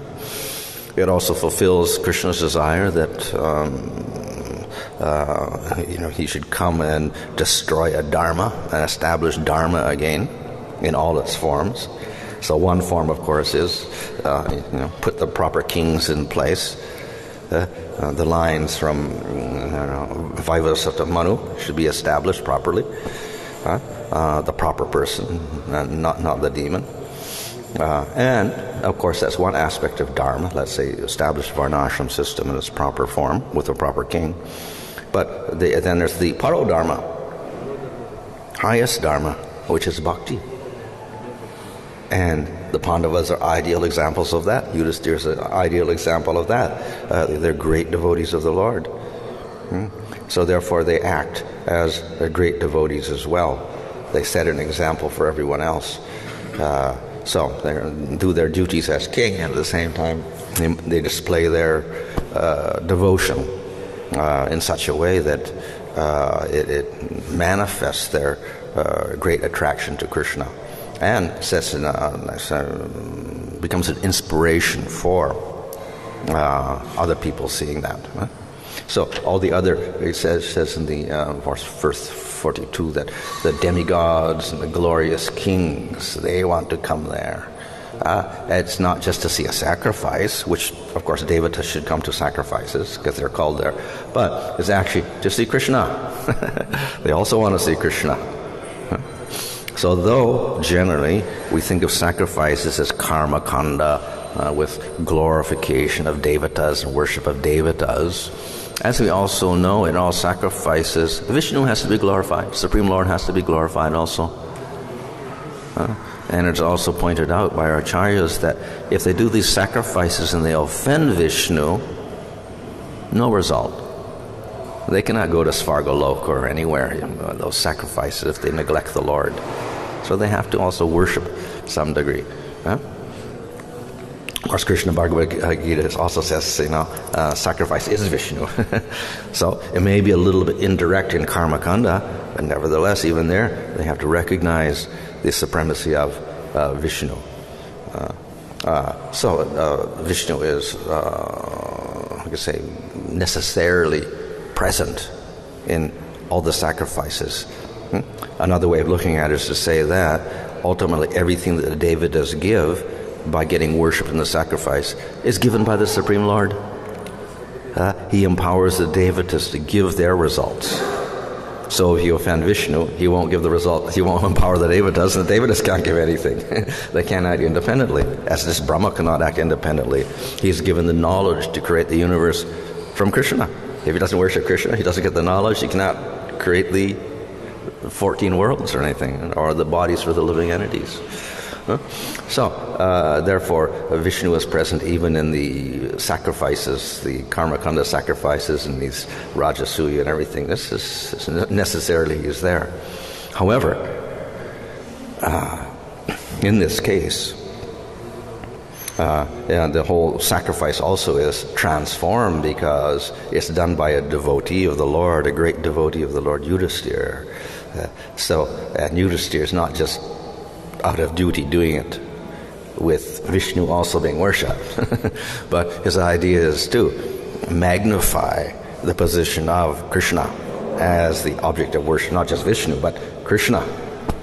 Even higher than Vishnu is the form of Kṛṣṇa, which some people won't accept. Demons won't accept that. In fact, that's what Shishupala was arguing. He doesn't even serve to Kṛṣṇa. How can we worship him? He's not even a Kshatriya. He's just a cowherd. He's a Vaishya. He's a cheater. He doesn't even accept him as a human being, really, But actually, he's Supreme Lord. Highest person, highest form of the Supreme Lord, higher than Vishnu even. So that is also Yudhisthira's intention, to show that Kṛṣṇa is the highest form, higher than even Vishnu. So then the sacrifice becomes transformed from just a regular sacrifice with Vishnu giving permission to the devatas to do whatever they bestow on people, etc. It becomes a real glorification of Kṛṣṇa as the ultimate form of the Supreme Lord. So this also fulfills the purpose of Bhagavatam. The whole purpose of Bhagavatam also is to show that ultimately everyone should worship Kṛṣṇa. He's the ultimate form. Kṛṣṇastu Bhagavan Swayam. Of all the different forms, Kṛṣṇa is the ultimate form. So everyone should worship him. So Yudhisthira is also illustrating that principle. So our acharyas explained that one statement, Kṛṣṇastu Bhagavan Swayam, is actually the theme of the Bhagavatam, and every other statement and every other incident should be, interpreted in relation to that. Even they may look independent. If we have a story of Matsya or Kurma or Varaha, how does that relate to Kṛṣṇa? No, we have to relate it to Kṛṣṇastu Bhagavan Swayam somehow or other. So similarly, all the activities of all the devotees again they're illustrating this, how Kṛṣṇa is the ultimate form of the Supreme Lord. Interesting, however, is that as Kṛṣṇa is supreme, he is supreme in power. So, therefore, he illustrates more powers than even the Vishnu forms.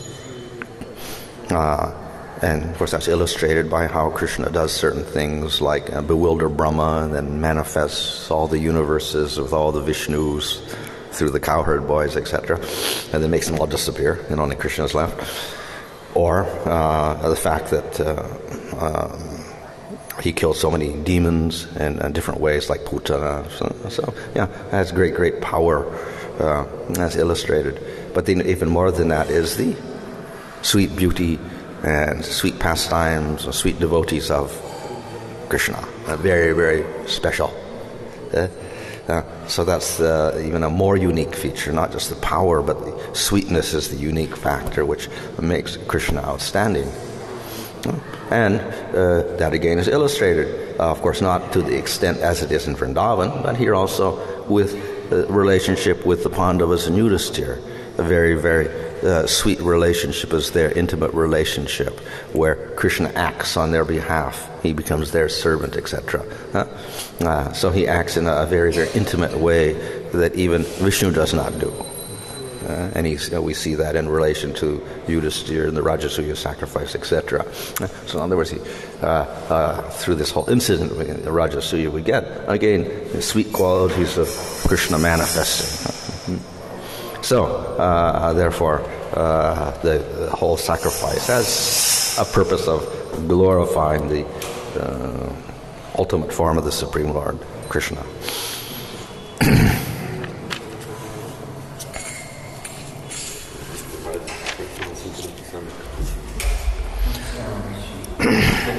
One point, this is one of the characters of Bhakti, that Kṛṣṇa in this Bhakti Kṛṣṇa. You're explaining regarding this Pandavas has a devotion, and Kṛṣṇa is controlled by them. But they also know that Kṛṣṇa is supreme Lord. Yeah. Pandavas know the Kṛṣṇa. So when someone knows the Kṛṣṇa symbol, how can he control the Lord? Well, it's not that he wants to control the Lord, he doesn't think like that, but the Lord does it anyway. The Lord does it because of his attraction to the devotee. So, in the case of, it happens even in the case of Vishnu forms, like with the Ambarish story, then the Lord said, actually, I'm under the control of my devotee also. So, even there, yes, everyone recognizes, and Ambarish recognizes Vishnu as supreme, but still, they also appreciate the fact that the Lord, in spite of his position, out of great affection, he does things for his devotee. If he were not to do anything for his devotee, then he would be called indifferent. That would be a fault. So they appreciate that he has such great affection. But with Kṛṣṇa, it takes more extreme forms, or he does more elaborate things. In the case of Ambarish, then, Vishnu gives his chakra to Ambarish and says it's under his control. That's the extent of his surrendering to his devotee. But in the case of Kṛṣṇa, we find more extraordinary forms of how he's the charioteer driver or whatever like that. And then in Vrindavan, we get more extreme forms where he gets tied up by Mother Yasoda or whatever. So, according to the level of the devotee, he may show that character of Bhakta Vatsala and be under the devotee's control to different degrees. You're seeing one of this Ambarish, it was Vishnu, not Kṛṣṇa, correct? But that shloka is Samai Savai Mana Kṛṣṇa Padara. Kṛṣṇa says. What's that? That verse in Savai Mana Kṛṣṇa Padara. Oh, yeah. Kṛṣṇa is not Vishnu. Yeah. So is Vishnu or really Kṛṣṇa? Yeah. No, well, in the sense that when finally, Durasa went to Vaikuntha, and then there's Vishnu there, and then Vishnu says, my chakra. But I think the explanation that Kṛṣṇa explained there, maybe it is in relation to referring to past events about Kṛṣṇa also, in previous cycles of time or something like that. This shows that Kṛṣṇa can use Vishnu's weapon because Vishnu cannot use clothes. So even Shishupala, when you say Kṛṣṇa used chakra, Vishnu he doesn't catch chakra, he carries clothes. Yeah. He shows Kṛṣṇa supreme. You can anytime take Vishnu's ornaments and use. Well, Kṛṣṇa also has 4 arms, and in there he also has his chakra, as with Dantavakra and all that. Then he Dantavakra and what's his name? Pondraka had an imitation thing there. So Kṛṣṇa can also show his chakra. Also, he also has, as in Dwarka, he also has 4 arms sometimes, and he holds the chakra as well. What I meant was Kṛṣṇa can change his form to Vishnu also, but Vishnu cannot change into Kṛṣṇa. Yeah.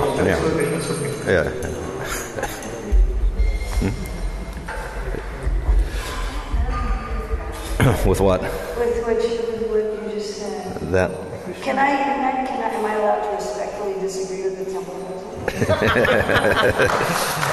does that mean that I don't get invited back? I'm just thinking about the Srimad Bhagavatham. When Gopakumar goes to Vaikuntha, he sees Vishnu taking the form of Kṛṣṇa. Okay, he does. Yeah, that's true. Yeah. He does see that. Did I just invite myself? But Gopakumar was not satisfied with that also. He does see that. It was like and then in Vrindavan Jampu, the Sudarshan Chakra is in Vrindavan in the Govardhan Lila, drying up the water. Okay, yeah. So it does not only working, it's also... Okay, yeah. But they're like temporary. It looks like a temporary manifestation which he wouldn't maintain. He would just show it, but like that, and then it would disappear. Like, because Garuda is Sriram, right? Yeah, 6 man. Yeah. So probably Sudarshan has some Vrindavan form. Yeah.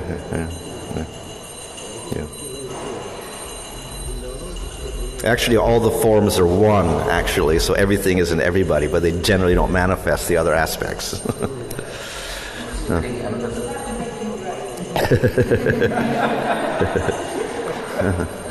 when you see in Radhasiya, Kṛṣṇa was washing the feet of the guest.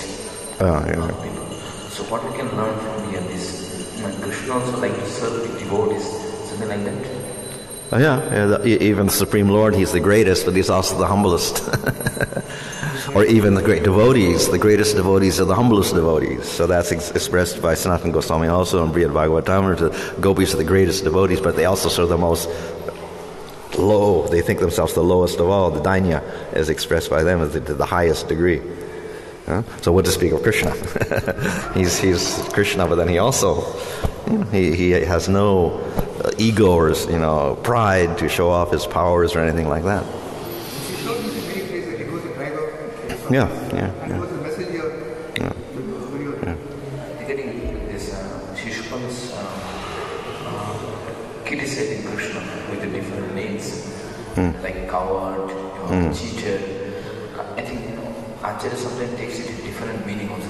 It's also true also. Yeah, this is what we call the play on words, so that our acharyas will take all the criticisms of the demons in such a way, because they don't like to hear criticism, that it becomes a good quality, and they give a different interpretation to the whole verse. So they say that the verses are constructed in such a way that the devotees can hear something nice about the Lord, and the demons will hear all the bad things about the Lord. So maybe we can call that parokshavad, or indirect expression, where the indirect expression is the glorification and the superficial meaning is the criticism. So that's because the devotees don't like to hear the criticism. So therefore the Bhagavatam is written in such a way we can take another meaning. I was just thinking, like, we devotees, we apply this in our life. When we criticize us, think it's positive.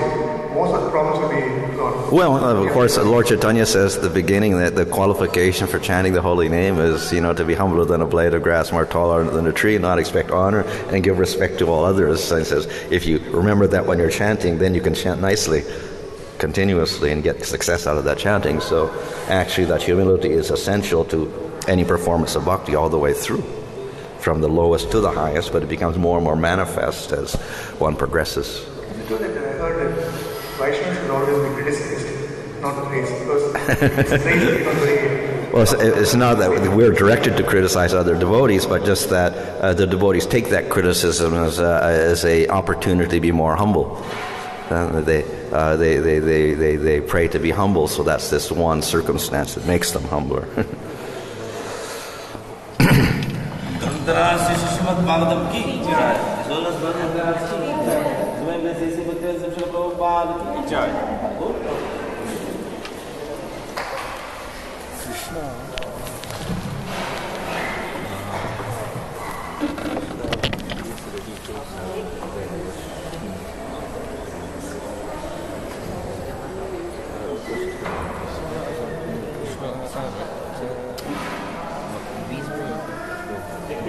करता है ना, interpret करता है, इसलिए तो clear वो तो problem है ना. Just let me deal complete with him.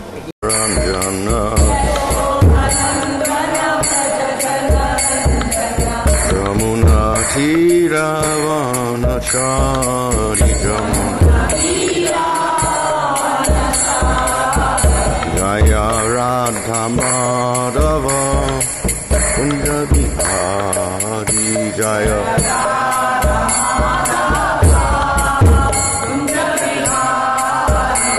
Hare Krishna Krishna Krishna Hare Hare Hare Rama Rama Rama Hare Hare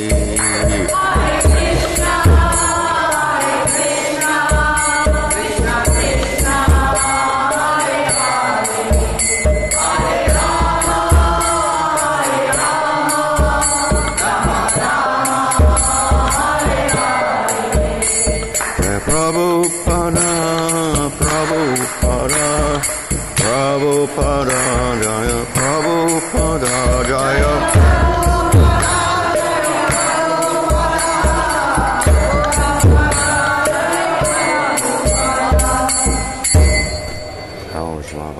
Maharaj Jaya Asarasa Sisvedesi Bhaktivinoda Swami Prabhupada Ki Jai Namacharya Haridas Thakur Ki Jai Ramsagaho Sri Krishna Chaitanya Prabhu Nityananda Sri Advaita Gadadhar Shri Gaur Bhaktivinoda Ki Jai Shri Sri Radha Krishna Gopa Shama Kunda Radha Kunda Giri Govardhan Ki Jai Shri Vrindavan Dham Ki Jai Navadvip Dham Ki Jai Gang Jamuna Tulsi Bhakti Devi Ki Jai Ananta Koti Vaishnava Vrinda Ki Jai Samaveta Bhakti Vrinda Ki Jai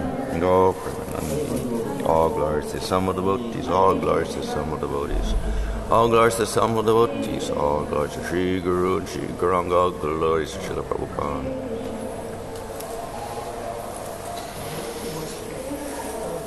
Om Namo Bhagavate Vasudevaya.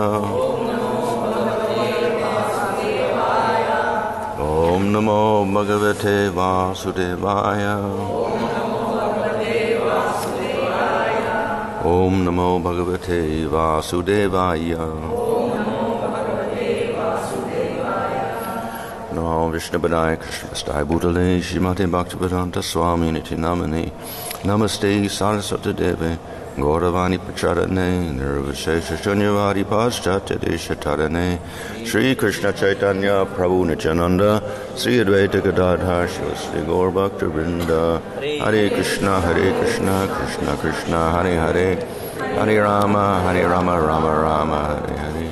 Reading from Srimad Bhagavatham Canto 10 Chapter 70 verse 45. Shri Sukha Uvacha Tatate Shatma Paksheshu Agranatsa Vijigisaya Vacha Pesha Smayan Brityam Udavam Praha Keshava.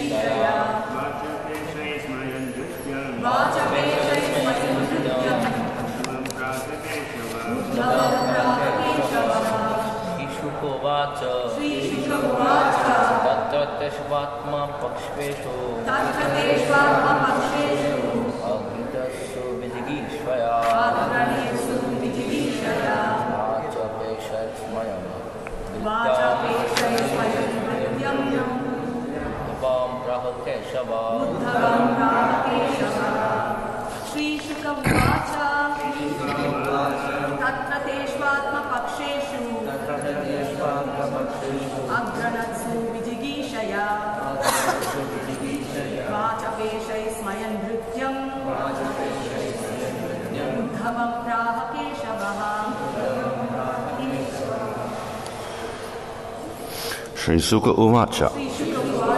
Sukadev Goswami said, Tatra, there, Teshu, they, Atma, his own, Paksheshu, supporters, Agranatsu, not agreeing, Vijigishaya, because of their desire to conquer,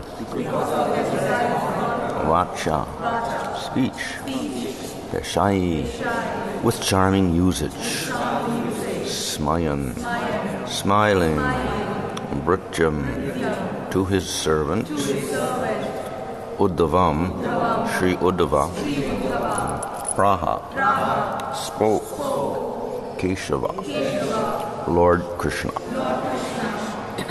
Translation. Sukadev Goswami said, when his supporters, the Yadavas, objected to this proposal out of eagerness to defeat Jarasandha, Lord Keshava turned to his servant Uddhava and, smiling, addressed him with fine words. Purport, Srila Prabhupada explains, just before the great sage Narada arrived in the Sudharma assembly of Dwarka, Lord Krishna and his ministers and secretaries had been considering how to attack the kingdom of Jarasandha. Because they were seriously considering this subject, Narada's proposal that Lord Krishna go to Hastinapur for Maharaj Yudhishthira's great Rajasuya sacrifice did not much appeal to them. Lord Krishna could understand the intentions of his associates because he is the ruler of even Lord Brahma. Therefore, in order to pacify them, he smilingly spoke to Uddhava. Srila Vishnu Chakravarti points out that the Lord smiled because he was about to demonstrate Uddhava's brilliant ability to give counsel in difficult situations. Translation: the personality of Godhead said, "You are indeed our best eye and closest friend, for you know perfectly the relative value of various kinds of counsel. Therefore, please tell us what should be done in this situation. We trust your judgment and shall do as you say." Sukadeva Goswami continued, thus requested by his master, who, though omniscient, acted as if perplexed.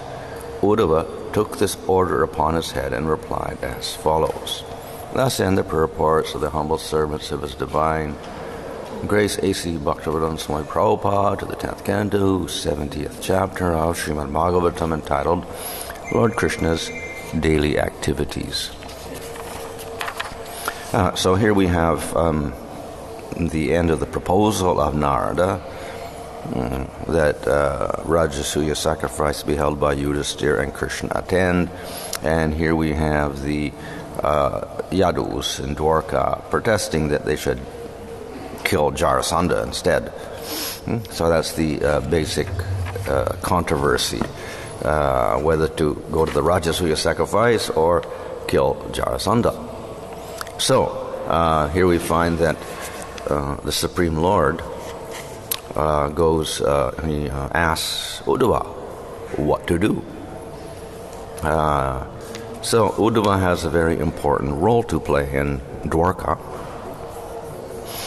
He's quite prominent, and even before Dwarka he was prominent.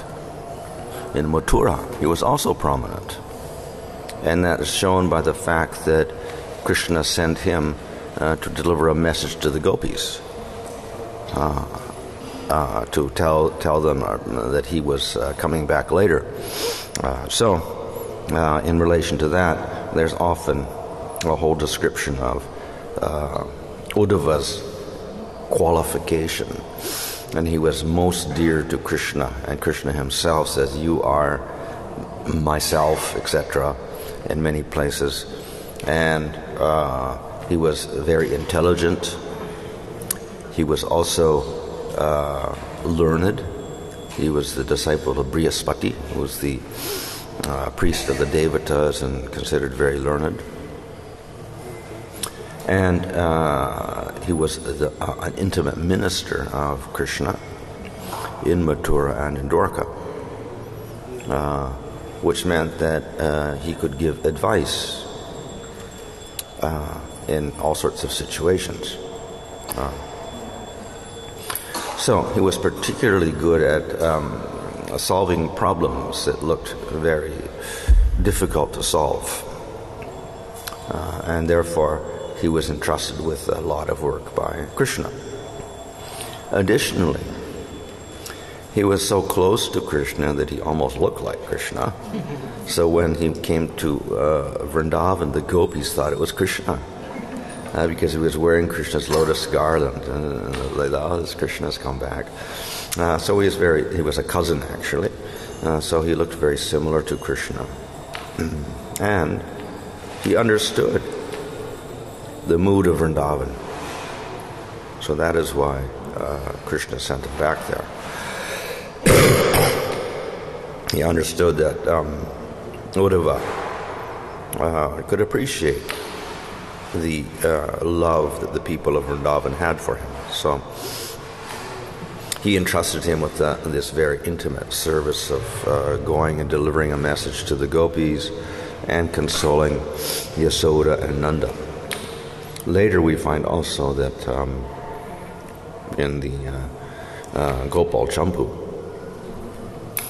that he also brings Uddhava back to Vrindavan with him when he returns on several occasions, and Uddhava is allowed to go to Vrindavan and also be in Dwarka, just like Krishna goes to Vrindavan from Dwarka. So Uddhava also has that same ability because of his appreciation of the people of Vrindavan.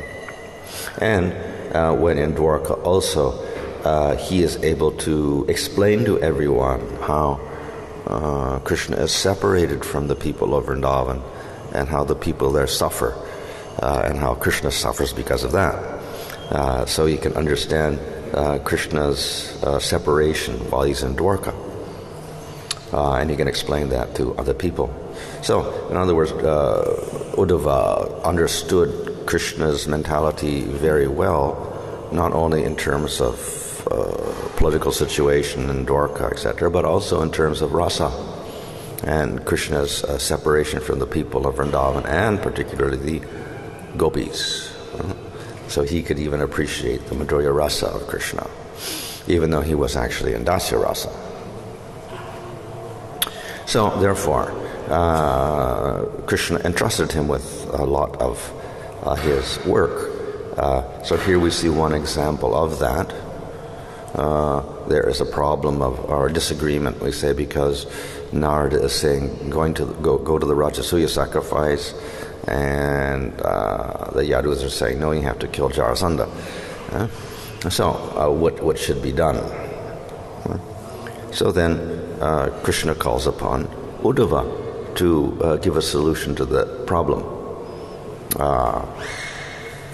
Because one, he's a friend, and two, he knows a lot, so he can give good advice. So he has very great faith in Uddhava.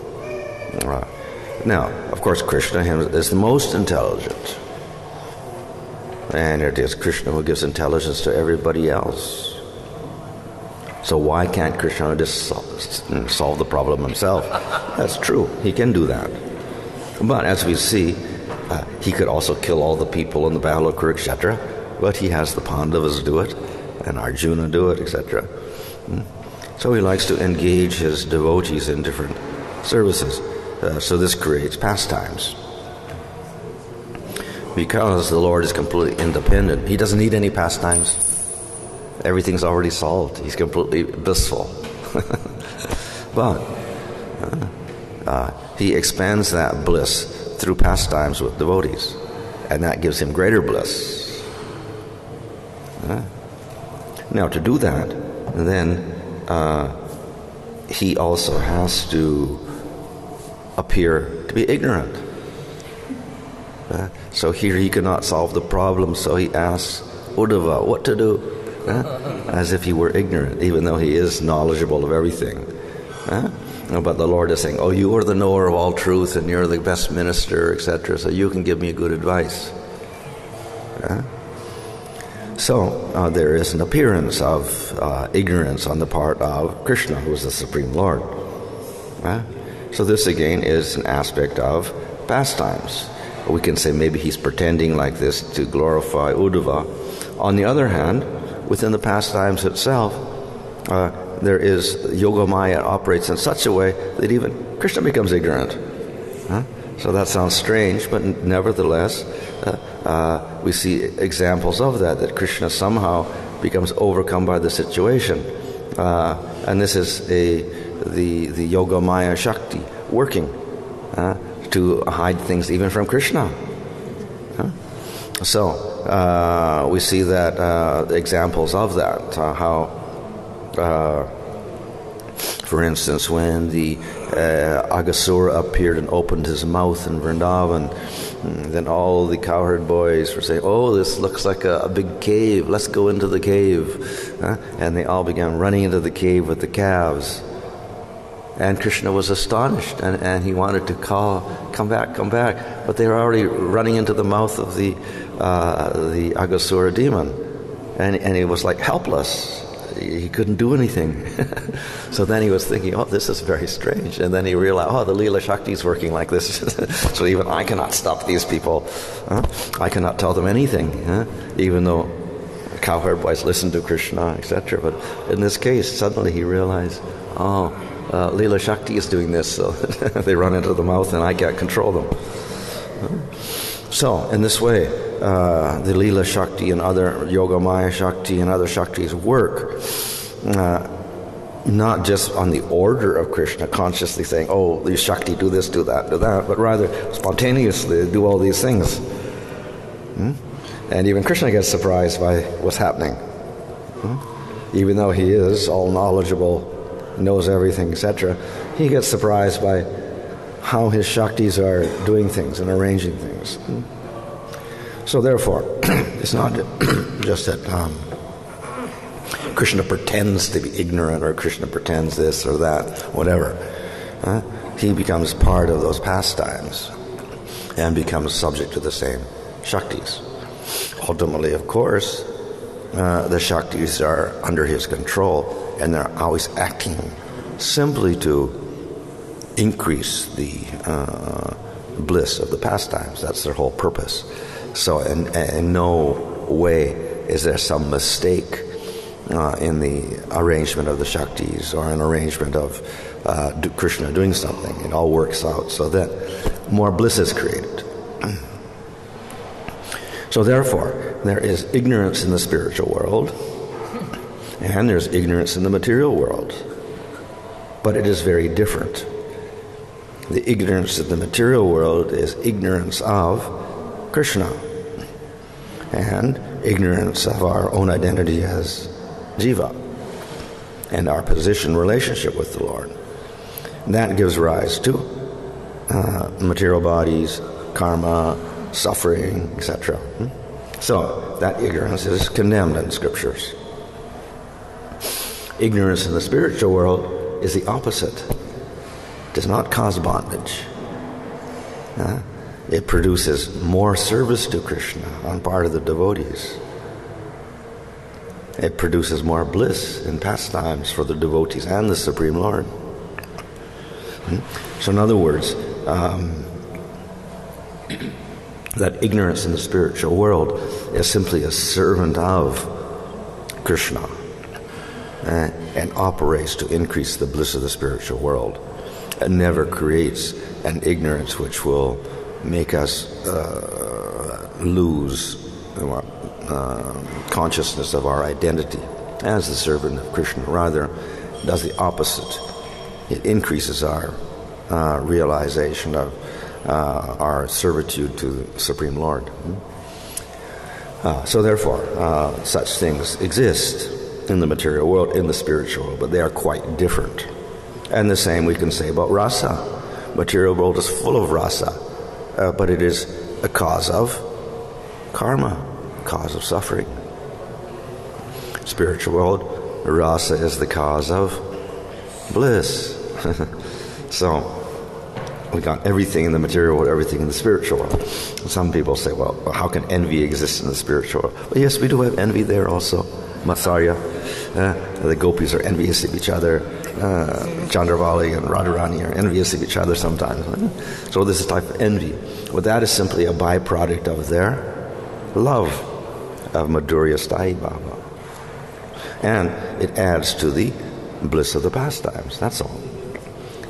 So it's not like the envy of the material world, which is a product of our ignorance and creates sinful activities and karma and suffering.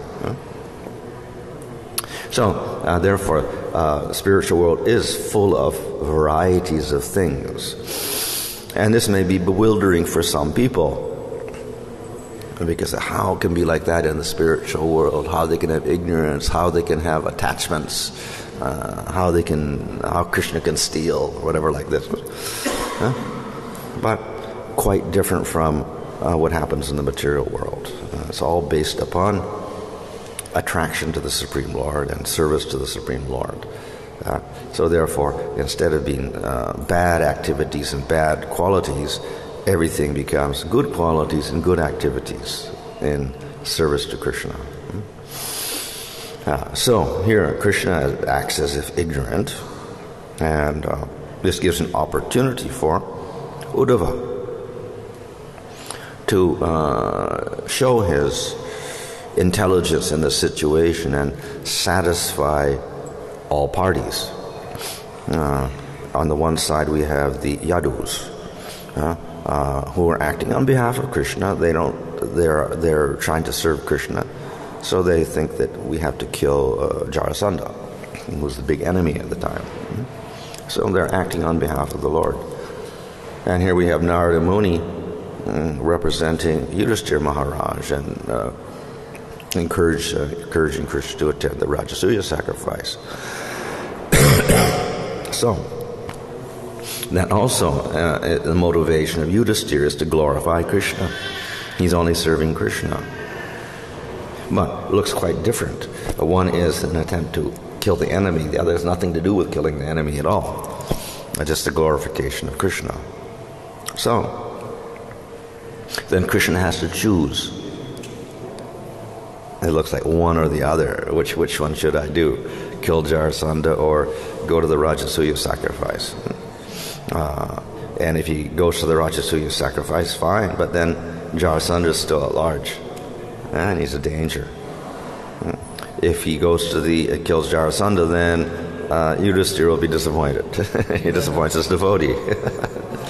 So either way, someone's dissatisfied. The Yadus are dissatisfied if he doesn't kill Jarasandha, and Yudhisthira is dissatisfied if he doesn't go to the Rajasuya sacrifice. His effort will be useless because he wants Krishna there to point him out as Swami Bhagavan. So this is, we could say, a perplexity not only in the political situation, but also which devotee to please first. Can I have to do this for them, or I have to do this for Yudhisthira? So such are the situations that will arise in the spiritual world also, because there's so many different devotees, and which activity to do first. So it looks a little perplexing. So it requires some good intelligence to solve the situation. So Uddhava can do this, solve the problem, not only by his suggestion, but the way he speaks. He speaks in a very pleasing manner. He's a very good speaker. He can use words nicely and convince people nicely. So his idea is one thing, and how he presents it is another thing, which is very convincing. So that combination satisfies everybody. He speaks in such a way that everyone feels that their desires will be fulfilled. So the Yadus will have their desires fulfilled, and Yudhisthira will have his desires fulfilled. Of course, it means that he will have to choose one or the other activity first. Nevertheless, ultimately both will be satisfied. And so, therefore, this is the situation that Uddhava must solve. And Krishna has given him the task in order to illustrate the qualities of Uddhava, his great wisdom and his understanding of the whole situation. At the same time, his great understanding of prema and how the Yadu should be satisfied and how Yudhisthira should be satisfied. Additionally, it also is an opportunity for Krishna to glorify Uddhava, to show his great intimacy with Uddhava, that he will give him the chance to solve the problem. And in this way, he becomes the instrument of fulfilling Krishna's will. Just as in the Bhagavad Gita, Arjuna becomes the instrument of fulfilling the will of Krishna. So here, by agreeing to give his advice, then he becomes the instrument of Kṛṣṇa, of giving good advice to everyone and solving the problem.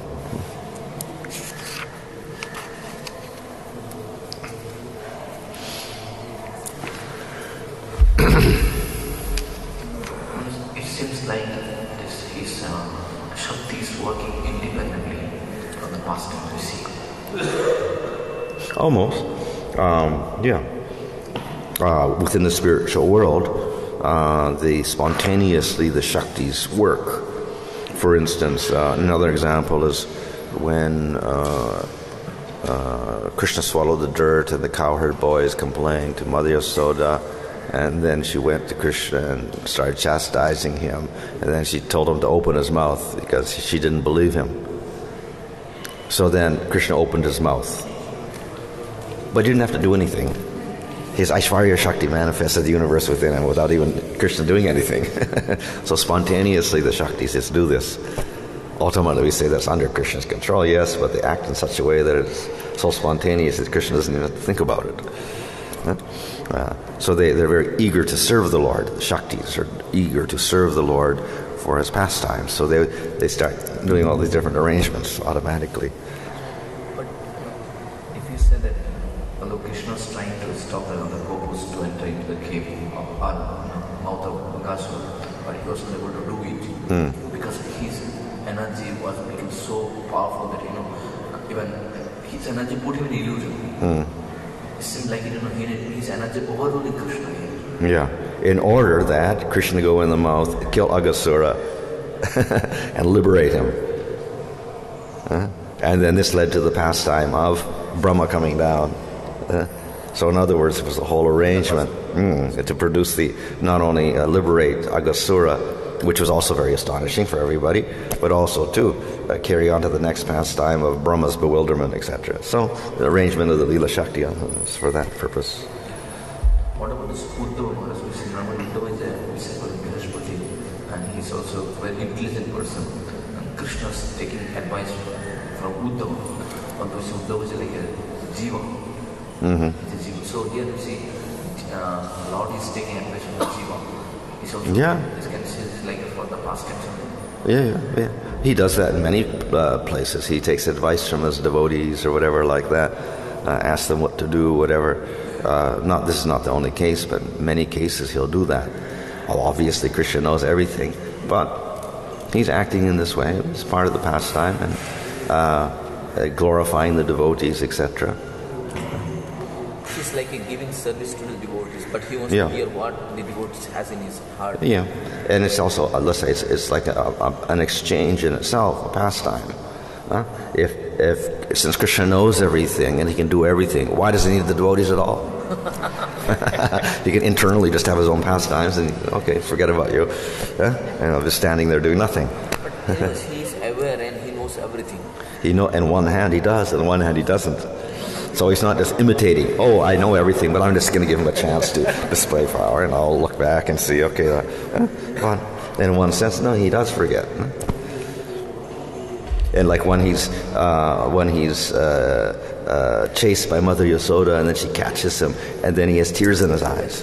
Are they fake tears? Because Krishna is the controller of everybody, and nobody can punish Krishna, and he feels no pain at all. So why is he crying? Are they fake tears?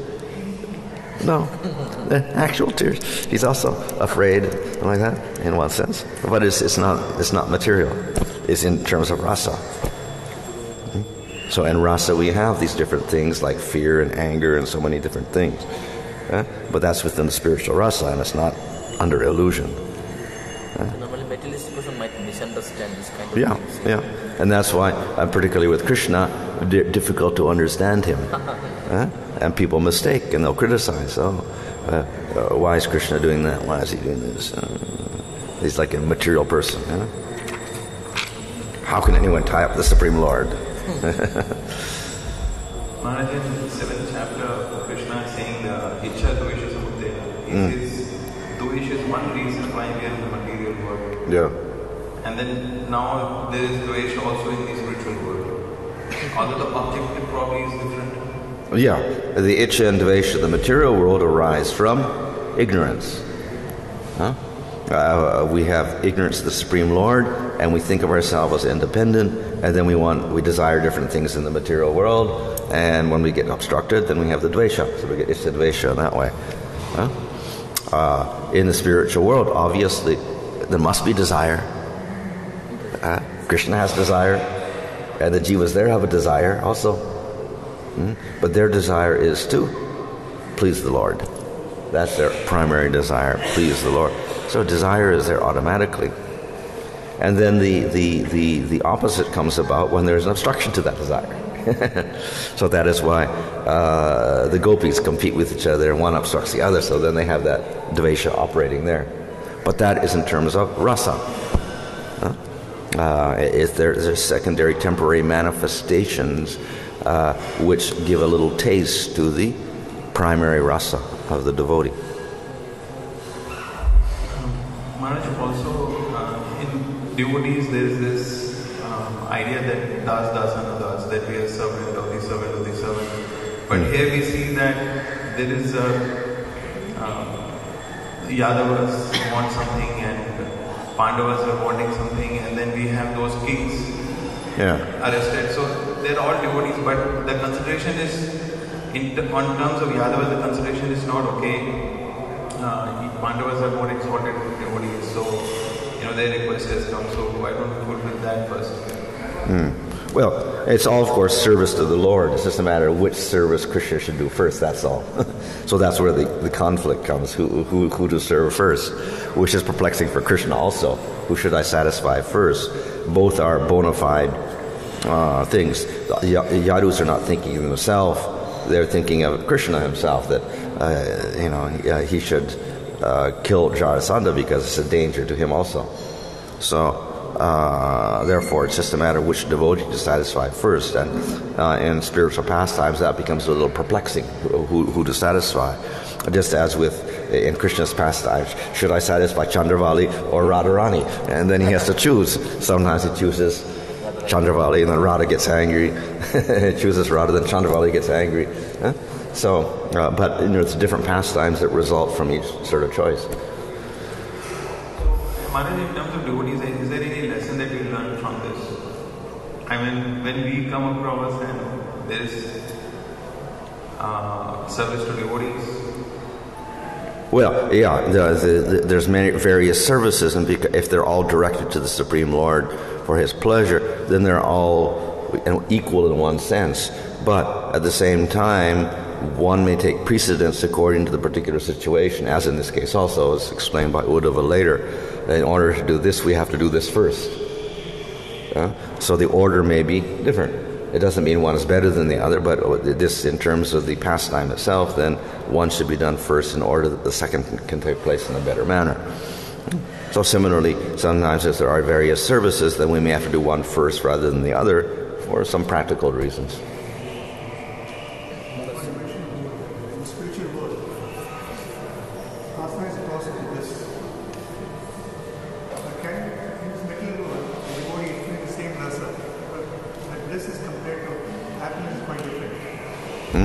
Can we experience the same bliss in this material world when a devotee is performing devotional service, pure devotional service? Well, if he reaches the stage of bhava and prema, then he experiences rasa. Before that is not there because the contamination is still there and the bhakti is not strong enough. So it requires presence of the Lord to have the rasa, because they have to interact with the Lord. So the first presence of the Lord is in bhava, where you can see the Lord personally. So before that we don't see the Lord, so therefore the rasa is not developed. Secondarily, we can do it in a sense through deities or whatever like that. But even then, we don't realize the deity fully at that point. But in bhava, then even the deity becomes personal as well. How to know and distinguish between happiness and bliss? He can just how to experience it? How to know is it that real bliss or happiness? He may speculate, oh, I'm getting bliss from this. You mean happiness? You mean happiness being material? How to distinguish material happiness from spiritual happiness? Somebody said, oh, I was chanting today, I'm very blessed. Okay.